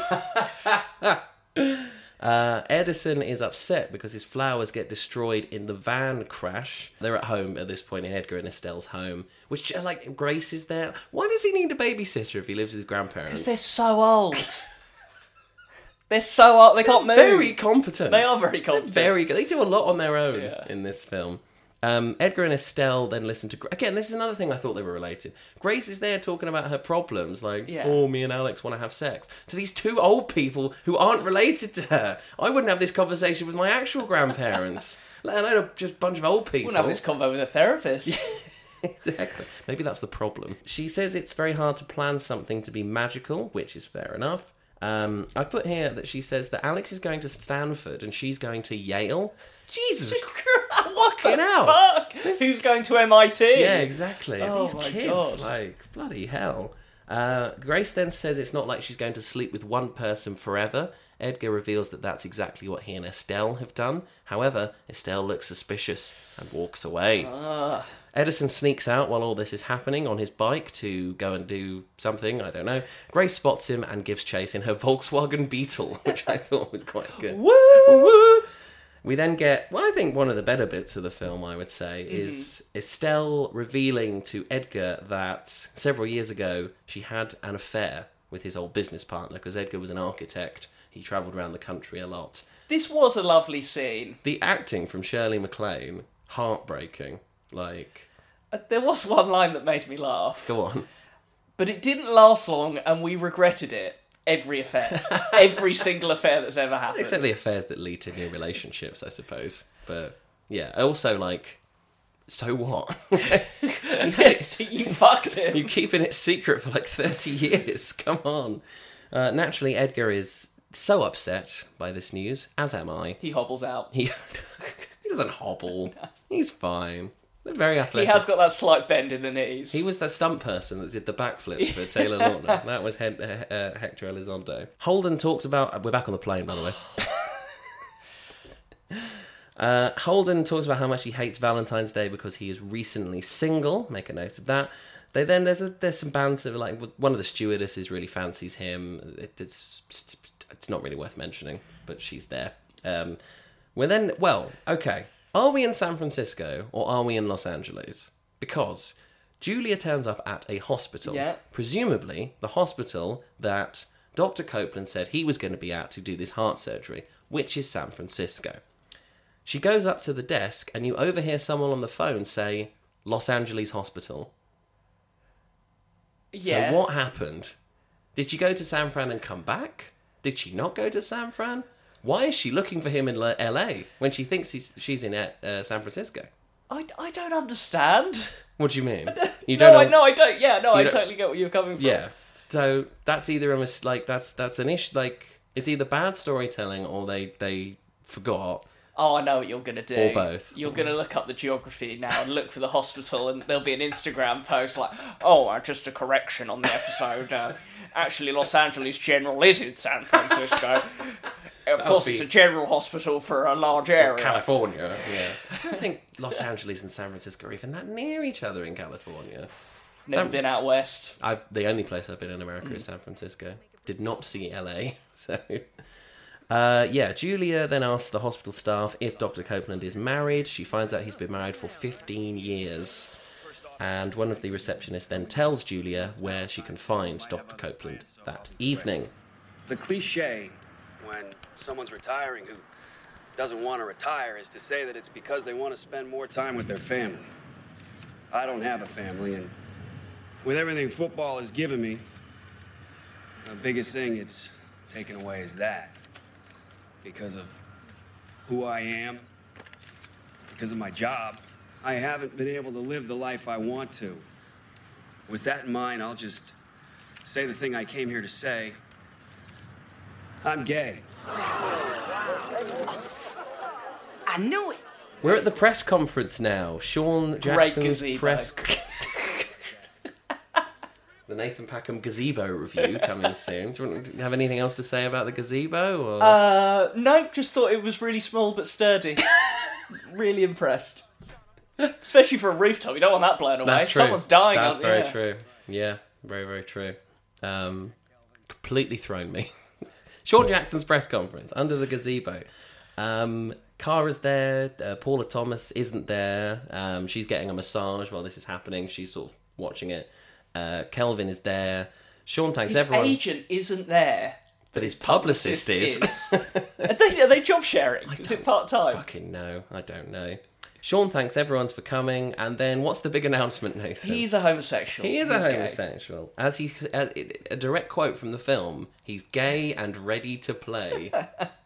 It's like me after the pandemic. Way. Paula, while she's watching on TV, says, "I knew it." Great. Calvin asks him a question about, like, basically just completely glosses over the coming out and just says, "But you're retiring though." And that's when he says, "I'm gay and I'm ready to play." We're at the restaurant where Dr. Copeland is having a meal with his wife, and who is their server but Julia in disguise? She... Oh, go on. I think according to YouTube, this is the scene that a lot of people reference if they're talking about this film. It was a good scene. Yeah. I think this was a decent scene. You type in Valentine's Day film on YouTube, it comes up with "by the film," and then it comes up with this scene. Oh, okay. No, I didn't know that. Fair enough. Basically, Julia just toys with Harrison in front of his wife. His wife has no idea, obviously, that they're having an affair. The whole thing ends when she puts down the wind-up heart on the table and then makes a mention to juggling, and that's when the wife gets the idea. She then leaves, and it turns out that the maitre d' of the restaurant is Franklin's dad. But that's a different location. Again, you could talk locationally. I don't know where they are. Yeah, I don't know where they are. Are we going into details about the serving that she comes up with? If you'd like to. The lying stinking pig, Yes. which is a pig's testicles chopped up finely and put in its ass. I like how she's like, well, to think of a better word, ass. And then I think there's a bit where they cut out the cold, useless heart as well. It's very good. There's actually a very funny bit. The woman who plays Dr. Copeland's wife, after Julia gives the big spiel, there's a perfect pregnant pause, and then she just goes, "I'll have the salmon." Another funny... Oh my god. Go on. This scene was good. I like Go the on. scene. So she gives him the wind-up toy, and then they cut to another table with an old man, and he's so old. And he's just leans across to his wife, and he's like, "Did we get a toy?" I did. That was quite good. Yeah, we're not talking about them because we'd be here forever, but there's lots of background gags and like one-off little one-liners that are quite funny. I remember the bit in the hospital where it's like, again, like classic old school humour. There's a guy in a wheelchair and a young, attractive nurse, and she goes, "Are you ready for your sponge bath?" And he goes, "Boy, am I!" It was, yeah. Anyway, speaking of restaurants, we go to another one now. Kara turns up to the Indian restaurant that Rani's parents own. Yeah. She's carrying a huge heart-shaped piñata with a big X through the words Valentine's Day, loads of balloons. She sets up for the anti-Valentine's Day party. Restaurant number 3, where Liz and Jason are having their meal. For some reason, this scene. Everyone's sat really close together for some reason. It's Wagamama. It's a Wagamamas. One side, they have got a couple just furiously making out with each other. Basically, the whole thing ends when Liz gets another phone call. She really needs to schedule these better. Like, can they just ring up any time? You can't schedule an erection. But is that how it works, though? Like, does she not have, like, a time slot? I don't think that's how phone sex work. If anyone works in the adult phone industry... DM us, so you don't need to publicly post about it if you need to protect your identity. Out and proud. Also, I think they're eating in a hotel. Because she goes out and she's in the foyer of a hotel. She puts on a southern accent and leaves. Is this a... Oh my god, I've gone totally blank. Because she plays Blanche. Streetcar Named Desire, yeah. A Streetcar Named Desire role play. Yeah, I think that's, yeah. I don't know. I think her character's called Blanche. The other one's called Stanley, so I think you're right. Oh no, maybe it's Stanley. And I don't know. Yeah, there's definitely a Stanley going on. Yeah, Stelma. As Liz leaves with a southern accent, Morley arrives to book a room for her and the dog, and that's it. That's all that happens. And we see Morley once more after this in a scene with no dialogue. Great fault. Why follow up with her at all? And she made how many £1 million? It was a really weird scene. Like the gag is that she wants to book a hotel for 2 people, but one of them is the dog. The dog doesn't need a bed. The dog does not need a bed. Also that's disgusting. What hotels allow dogs? Have you ever been to a hotel with allowed pets? No, that's not. No, never. Yeah, absolutely not. And yeah, that's basically the last we see of her. Thanks for coming, Jess. Reed and Alfonso are walking and talking about love. Alfonso tells Reed that the day isn't over yet and that he can still go and do something. He also says he got it right because he married his best friend. Foreshadowing. Holden and Kate have finally landed. They are finally off that godforsaken plane. Holden lends Kate his car to help her get home to her Valentine faster. I like this. It's nice, isn't it? Sweet. Yeah, no, it's very nice. We're now back at the Indian restaurant where Rami's parents say they will find her a nice Indian boy one day. Yay! Early doors. Oh, God. I think she is 10. And also Alex is their delivery boy because LA, you know, that small town LA where everyone knows each other. Jason is now looking for Liz. I haven't cut any of this, but this is literally the pace at which the scenes are coming. Like, it is mad. It is mad how fast the scenes come in this film. Jason goes looking for Liz and he finds her dirty talking to Stanley. Jason gets super mad thinking that Liz is cheating on him. Liz then comes clean about her job and Jason takes it really badly. Very badly. He says, this is way too much for me. He then makes a joke like, Liz says, are you going to call me? And Jason says, I don't think I could afford it. Oh. The excuse he gives is that he's from a small town in Indiana and that this is too much for him. I think there was a joke early on, it was like, kiss your cousin day or something in Indiana. There was, yeah. What a dick. Like, terrible. I mean, it's a shock, but I don't think the quip of having to spend money to phone her was a good idea. Well, before that, he literally goes, I'm out. I'm out. And walks off. For that reason, I'm out. Fucking hell. We go to the Hollywood Cemetery next, where apparently they show films on Valentine's Day. I don't know if this is real or not. Edgar tries to get in to see the movie. That is a thing that he used to do with Estelle, but this is another thing. Like, there's a line of people and they're selling tickets, and then they announce they're sold out while there's still a line. Yeah. Just pre-book the tickets.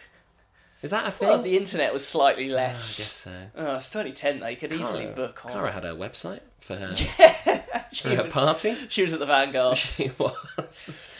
Jason has a spare ticket though because he bought one for Liz. He gives it to Edgar and lets him in. He's still a dick though. Edison confronts Reed at the florist and in a... Confronts. As much as a 10-year-old child can. To make up for losing his flowers, Reed gives him the special flower from earlier, the MacGuffin flower, and they set off to find his Valentine. Okay, I'm gonna go now. Have a nice life.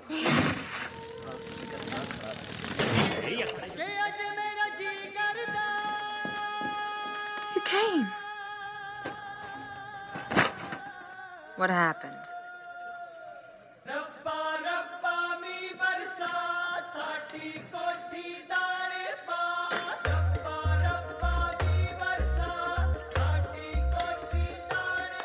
He's married.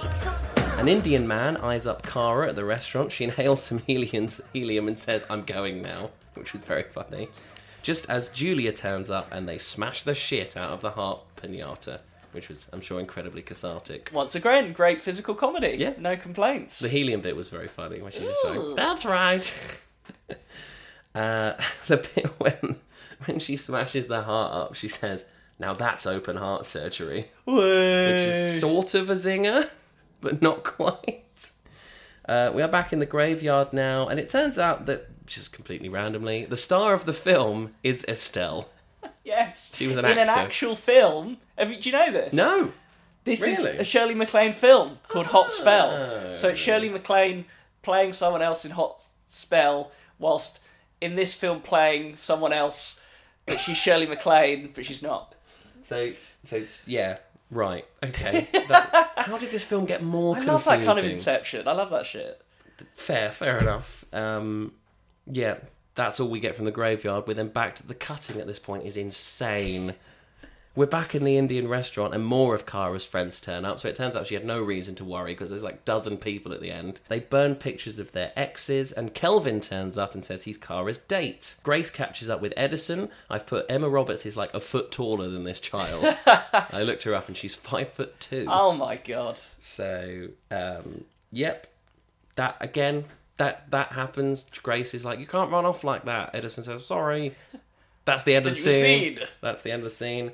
Back in the graveyard, Estelle turns up, looking fantastic. Every time you say Estelle, I just think American Boy. Do you not think Joey's agent from Friends was called Estelle? I've never seen an episode of Friends, so... That doesn't surprise me. I've seen bits. Yeah, of Never course seen the whole you've episode. seen bits. Yeah. Yeah. Did you catch what she was wearing? She was wearing like this, like flowing, like gowny cape thing. It's her apology dress. It's her apology dress. Like she had wings. It was spectacular. She looked like a butterfly. She finds Edgar. She says, when you love someone, you have to love all of them without really apologising for the affair. And basically it's just like, you have to forgive me because we're married. You know them running towards each other. All I could think was John Travolta and Olivia Newton-John running towards each other. Well, I think Edgar might like it. So, hey, well, he came back after no apology. He did, yeah. Yeah, Edgar and Estelle make up. Yeah. That's it, basically. And Jason sees this and runs off. Yeah, This he goes somewhere. Scene didn't really work for me. I thought it could have been done better.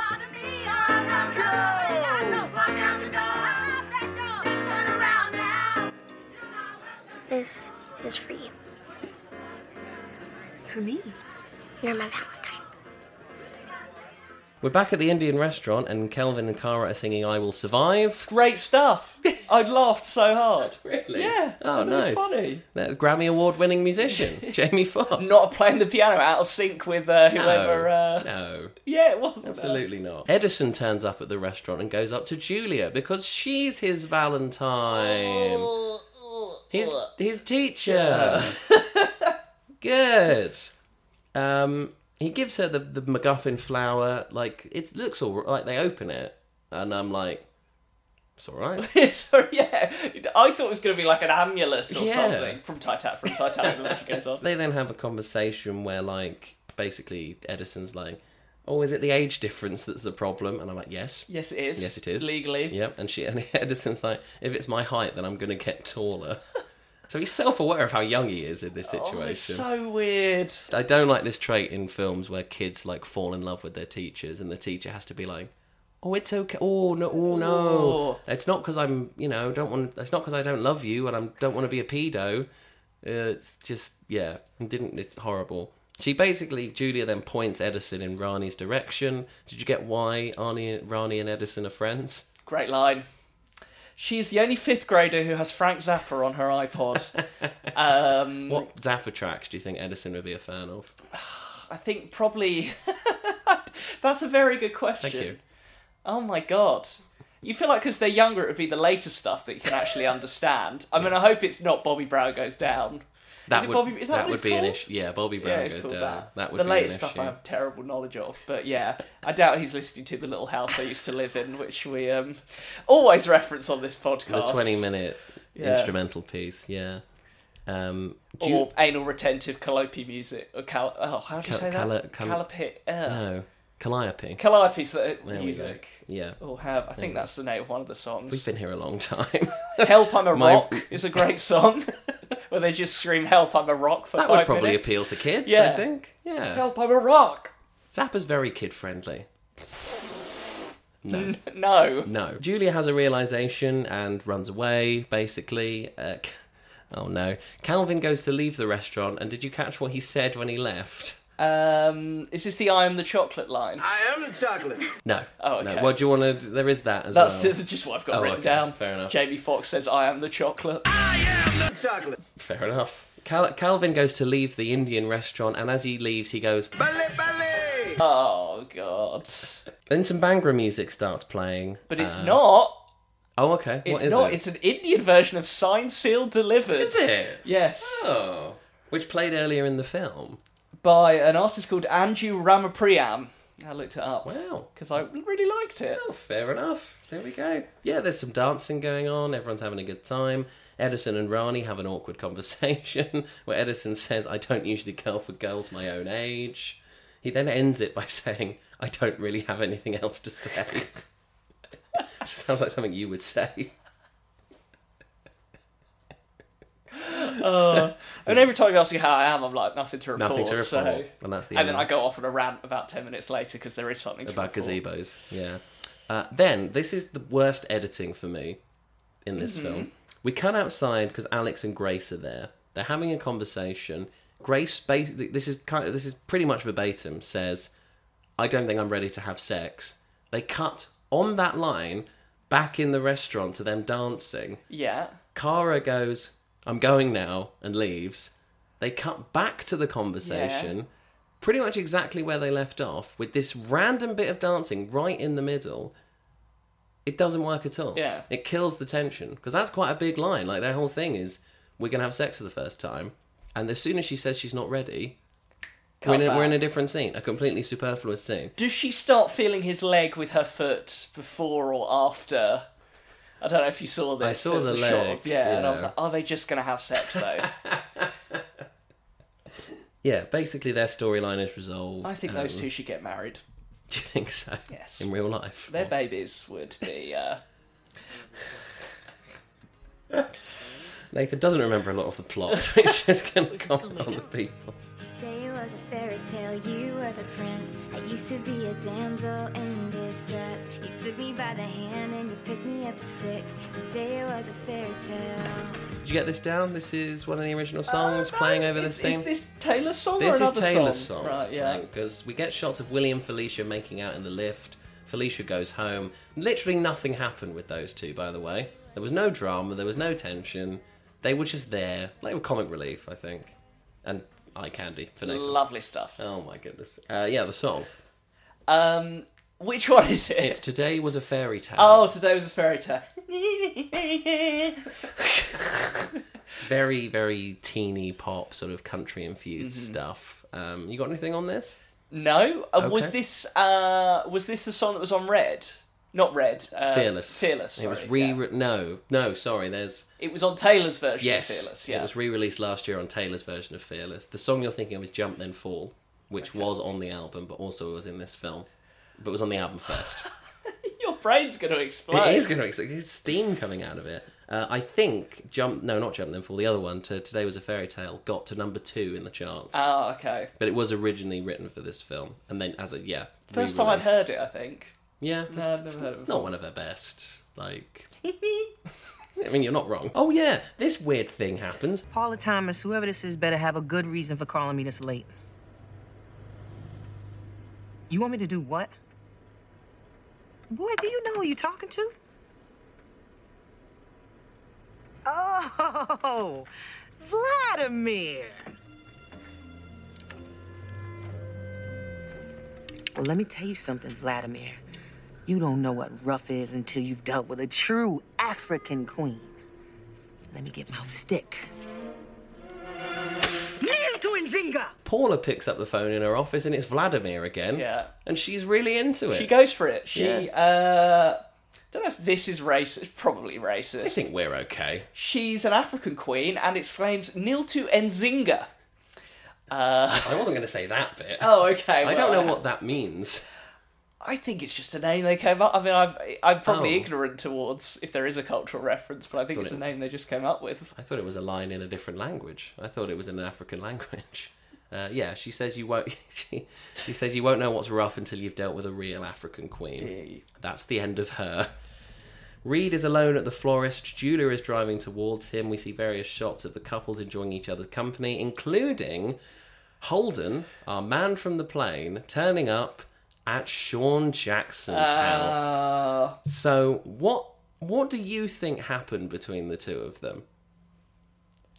Well, he threw away the toothbrush, right? Unless the toothbrush was like he'd had sex with a woman just to be like, oh yeah, I can do this, and he'd thrown it away. Maybe.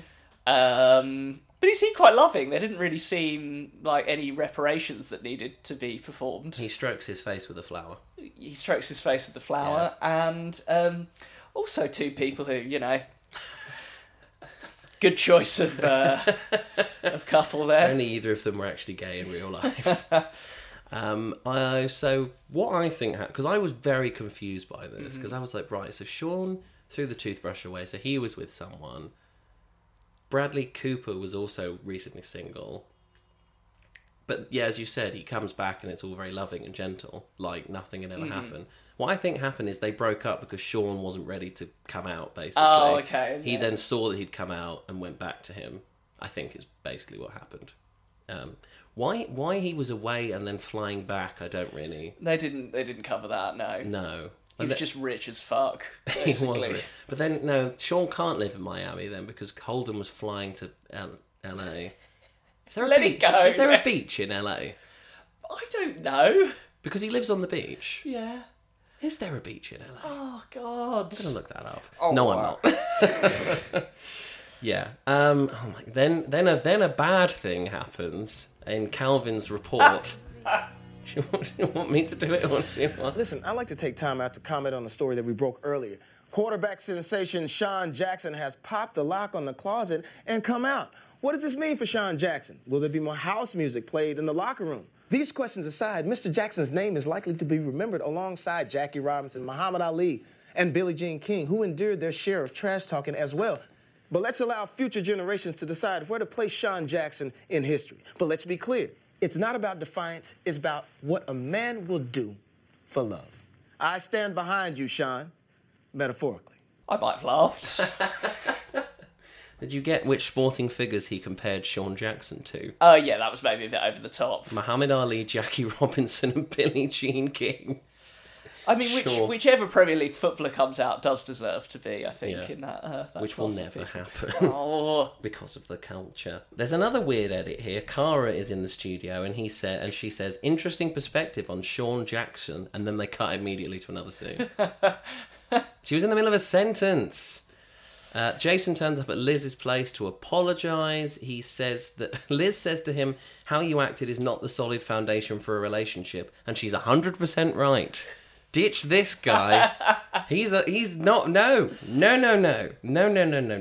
Jason then says he loves her, despite the fact they've been going out for 2 weeks. She gets a phone call. She hangs up the phone. Liz says she likes it simple, and then Jason waves off a band of musicians he's hired. One of whom I believe is Jerry Marshall, the director. Oh, okay. I think he was the violinist. And then they fuck. Once again. Sounds good. Reed is flowing some flower. Oh God! Throwing some. We're so close to the end. Throwing flowers into a river. You are going to explode. I am going to explode. Julia joins him. Some ducks swim through the flowers, which I thought was funny. Is that interrupting an ecosystem? It's LA. There's no ecosystem there. And then they did the thing. I really didn't want them to do, and I thought they weren't going to do. They get the two leads together. Yeah. The two characters that have been friends for ages kiss. But do you not think the admittance that the kiss was awkward was a nice touch? It's something. Yeah. It's not good. It's not good enough. I thought they were going to avoid such an obvious decision, and they were so friends. It's not even how the film ends. I know, but they were so friends though. Do you know what I mean? And also, it gives loads of false expectations to straight men. Very true. Yeah. It does. And they were also both in relationships earlier that day. He was engaged. He was engaged 20 hours ago. This man is just on it, though. He is. He's ready to get engaged at 6 a.m. It's fucking ridiculous. We then get a sort of some summary of the other characters.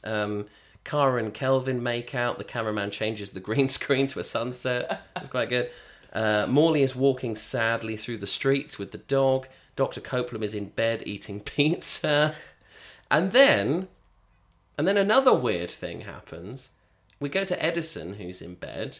And who should turn up but Kate, the soldier. But we thought she was dead. It was made very obvious that she was dead. No, everyone talked about her like she was dead. She hasn't been gone 11 months. Did they think she was dead? She's in the military. This was very strange. There's plot twists, and then there's plot twists that make sense. And why, earlier in the film, when Estelle's he usually does this with his mother. All she needs, in a normal conversation, you'd go, usually does this with his mother, who's getting back tonight too late, rather than being like, oh, usually does this with his mother. Yeah. My notes just say she's the mum, she's not dead. At this point. Reed and Julia are making out again on the bridge. Romeo Midnight closes out the film with those 3 magical words, let's get naked. Woo! And then we're done. Can we talk about the credits? I need a cigarette. Yes. What did you talk about? You need a cigarette? Talk about the credits. So we've got some outtakes and stuff in the credits. A lot of it quite endearing, actually. I stopped after the... I stopped. I couldn't do it anymore. There's no Beazle, so you didn't miss too much. We've got Ashton Kutcher. He can't use a seatbelt, and they cut to that like 3 times. It's quite funny. He tries to carry on doing his dialogue as he's trying to do the seatbelt. There is a scene where Bradley Cooper mounts Julia Roberts on the plane, which I don't know whether it would have made the cut. He doesn't. He motions to. I'm splitting hairs. It's pretty bad. There's a really cute scene with Taylor and Taylor where one of them goes, "Hey, I'm Taylor," and the other one goes, "And I'm Taylor." And they're like, "It's confusing. We know that." I was like, "It's cute. They're gonna screw later." Julia Roberts is in a car and does a line that's in Pretty Woman as well about her shopping on Rodeo Drive. I've not seen or something. Today Was a Fairy Tale plays at the end as well. And then it ends with Taylor and Taylor running... Come on. If I can do it, so can you. It ends with Taylor and Taylor running into a love heart of people on a field as the film ends. Oh. Seemed like a nice holiday for Taylor Lautner and Taylor Swift. Yeah. They didn't really do a lot. I'm exhausted. I'm actually exhausted. We just have reviews and reception next. Yeah. Do you want to do that? And then we'll give our final thoughts? I'm amazed by how well you've done there. I'm going to give myself a break. I'm going to play the transition noise and then we'll come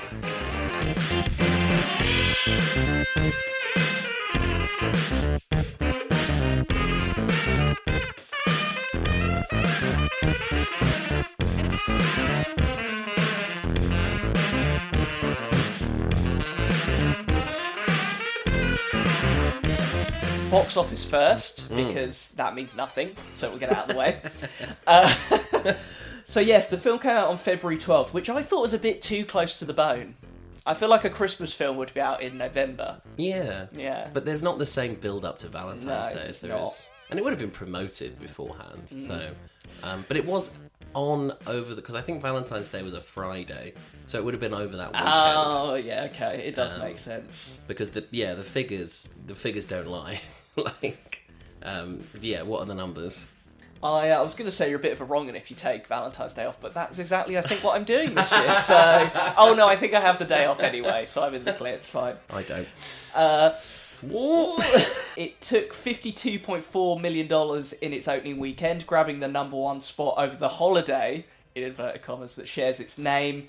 The film ousted 2 other high-profile openings, which was Percy Jackson and the Olympians' The Lightning Thief, and also a werewolf film uninspiringly called The Wolfman. Which I've never heard of. And I read it, I was like, I remember Percy Jackson, I think I've seen that film, but The Wolfman... The Wolfman. No chance. Absolutely. The follow-up to Lesbian Vampire Killers. It's the gay werewolf. The big gay werewolf. It's back. The overall figure is impressive. The overall figure, hang on, where are we? Oh, sorry, I've cut you off. No, you haven't cut me off until now. I'm just trying to read it now. My brain stopped working. The overall figure, we've got a grand total worldwide of $216 million. A big win, because the budget was only $52 million. We made this budget back in the opening weekend.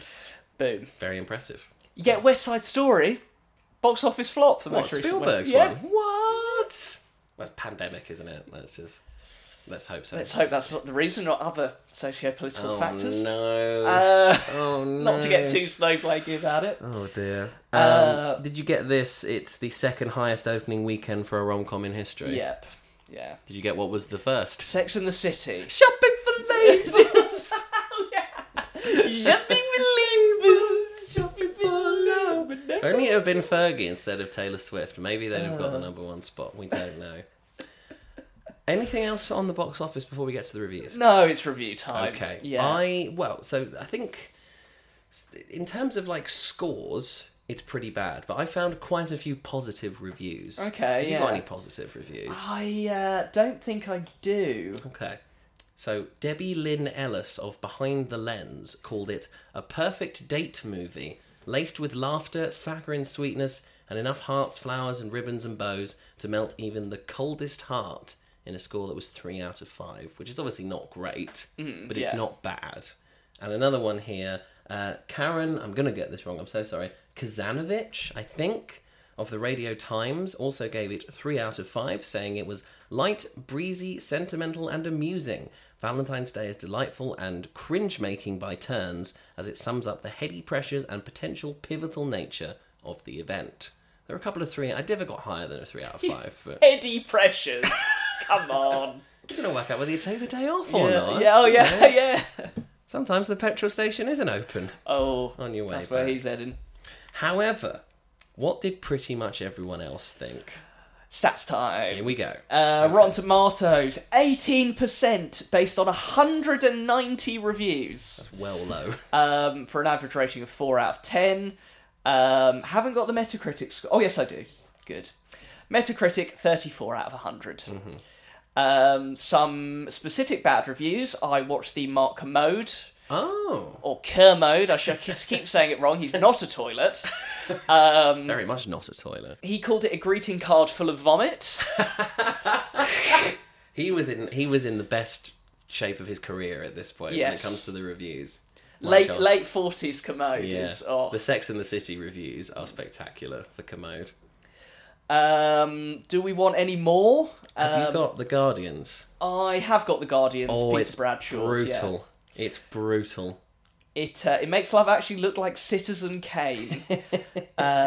Just a yucky, plasticky confection of sentimentality, like eating fudge with a cellophane wrapper on. Yeah. He called it a brutal St. Valentine's Day massacre of comedy, of love, of believable human emotion. Absolutely brutal. And Roger Ebert, our fave, the dean, Indeed. as they call him. Yeah, looking down on us from film critic heaven. He said it was a first date movie because you shouldn't go on a second date with someone if they like it.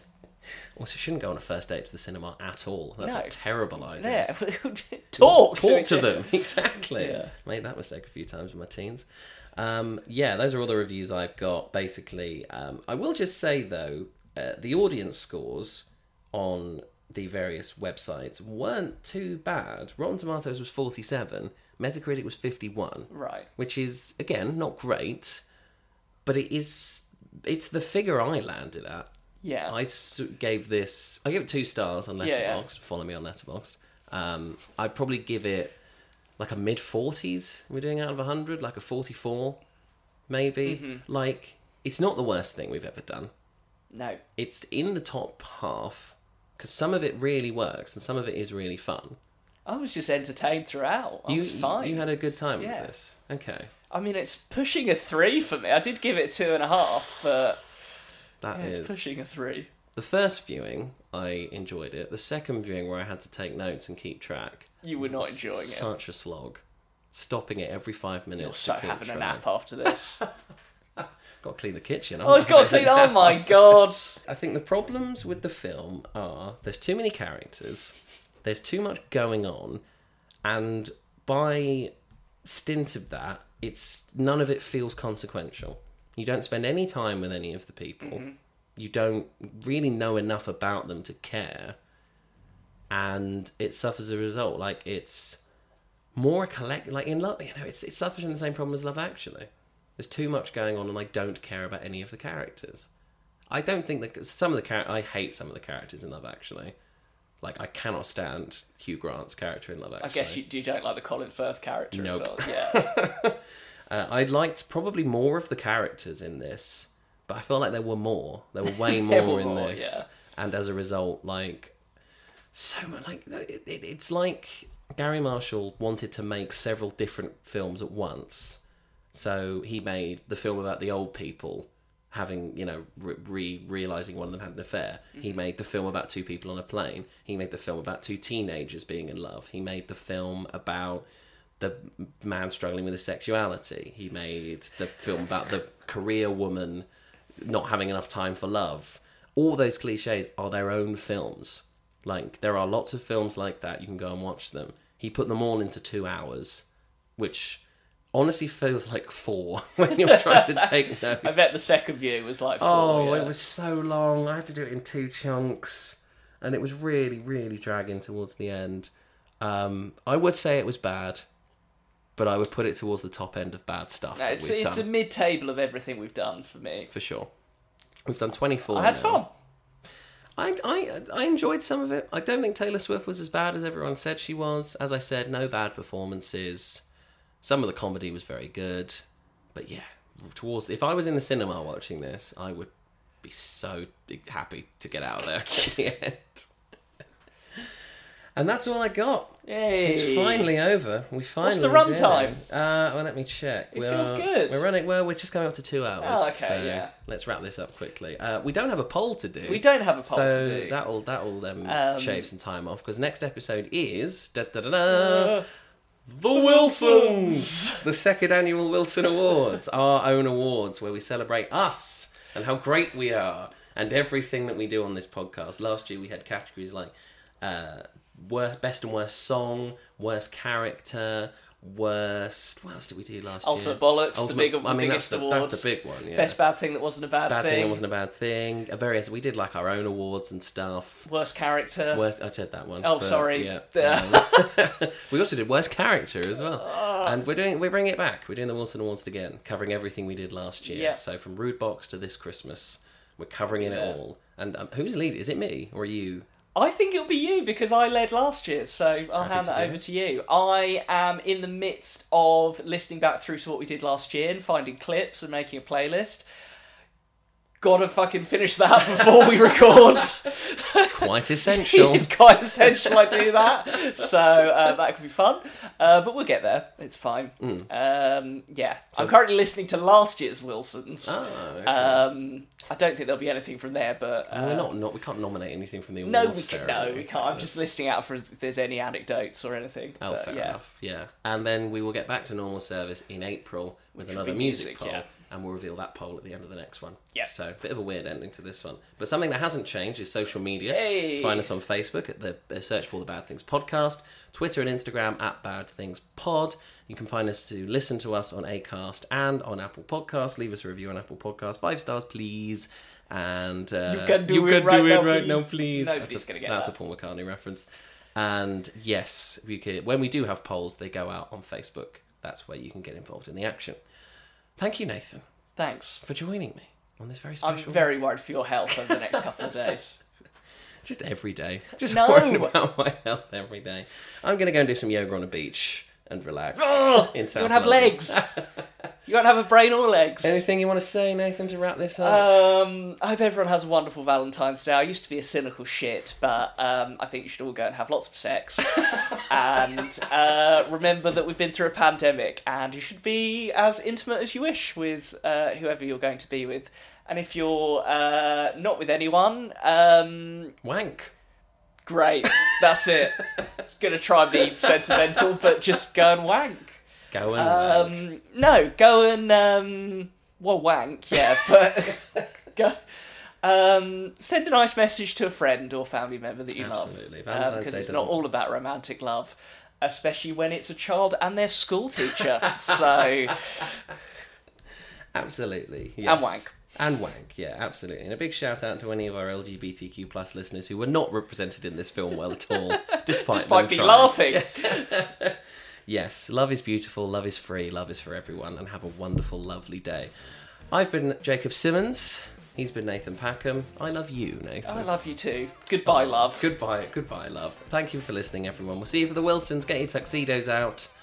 Bye-bye.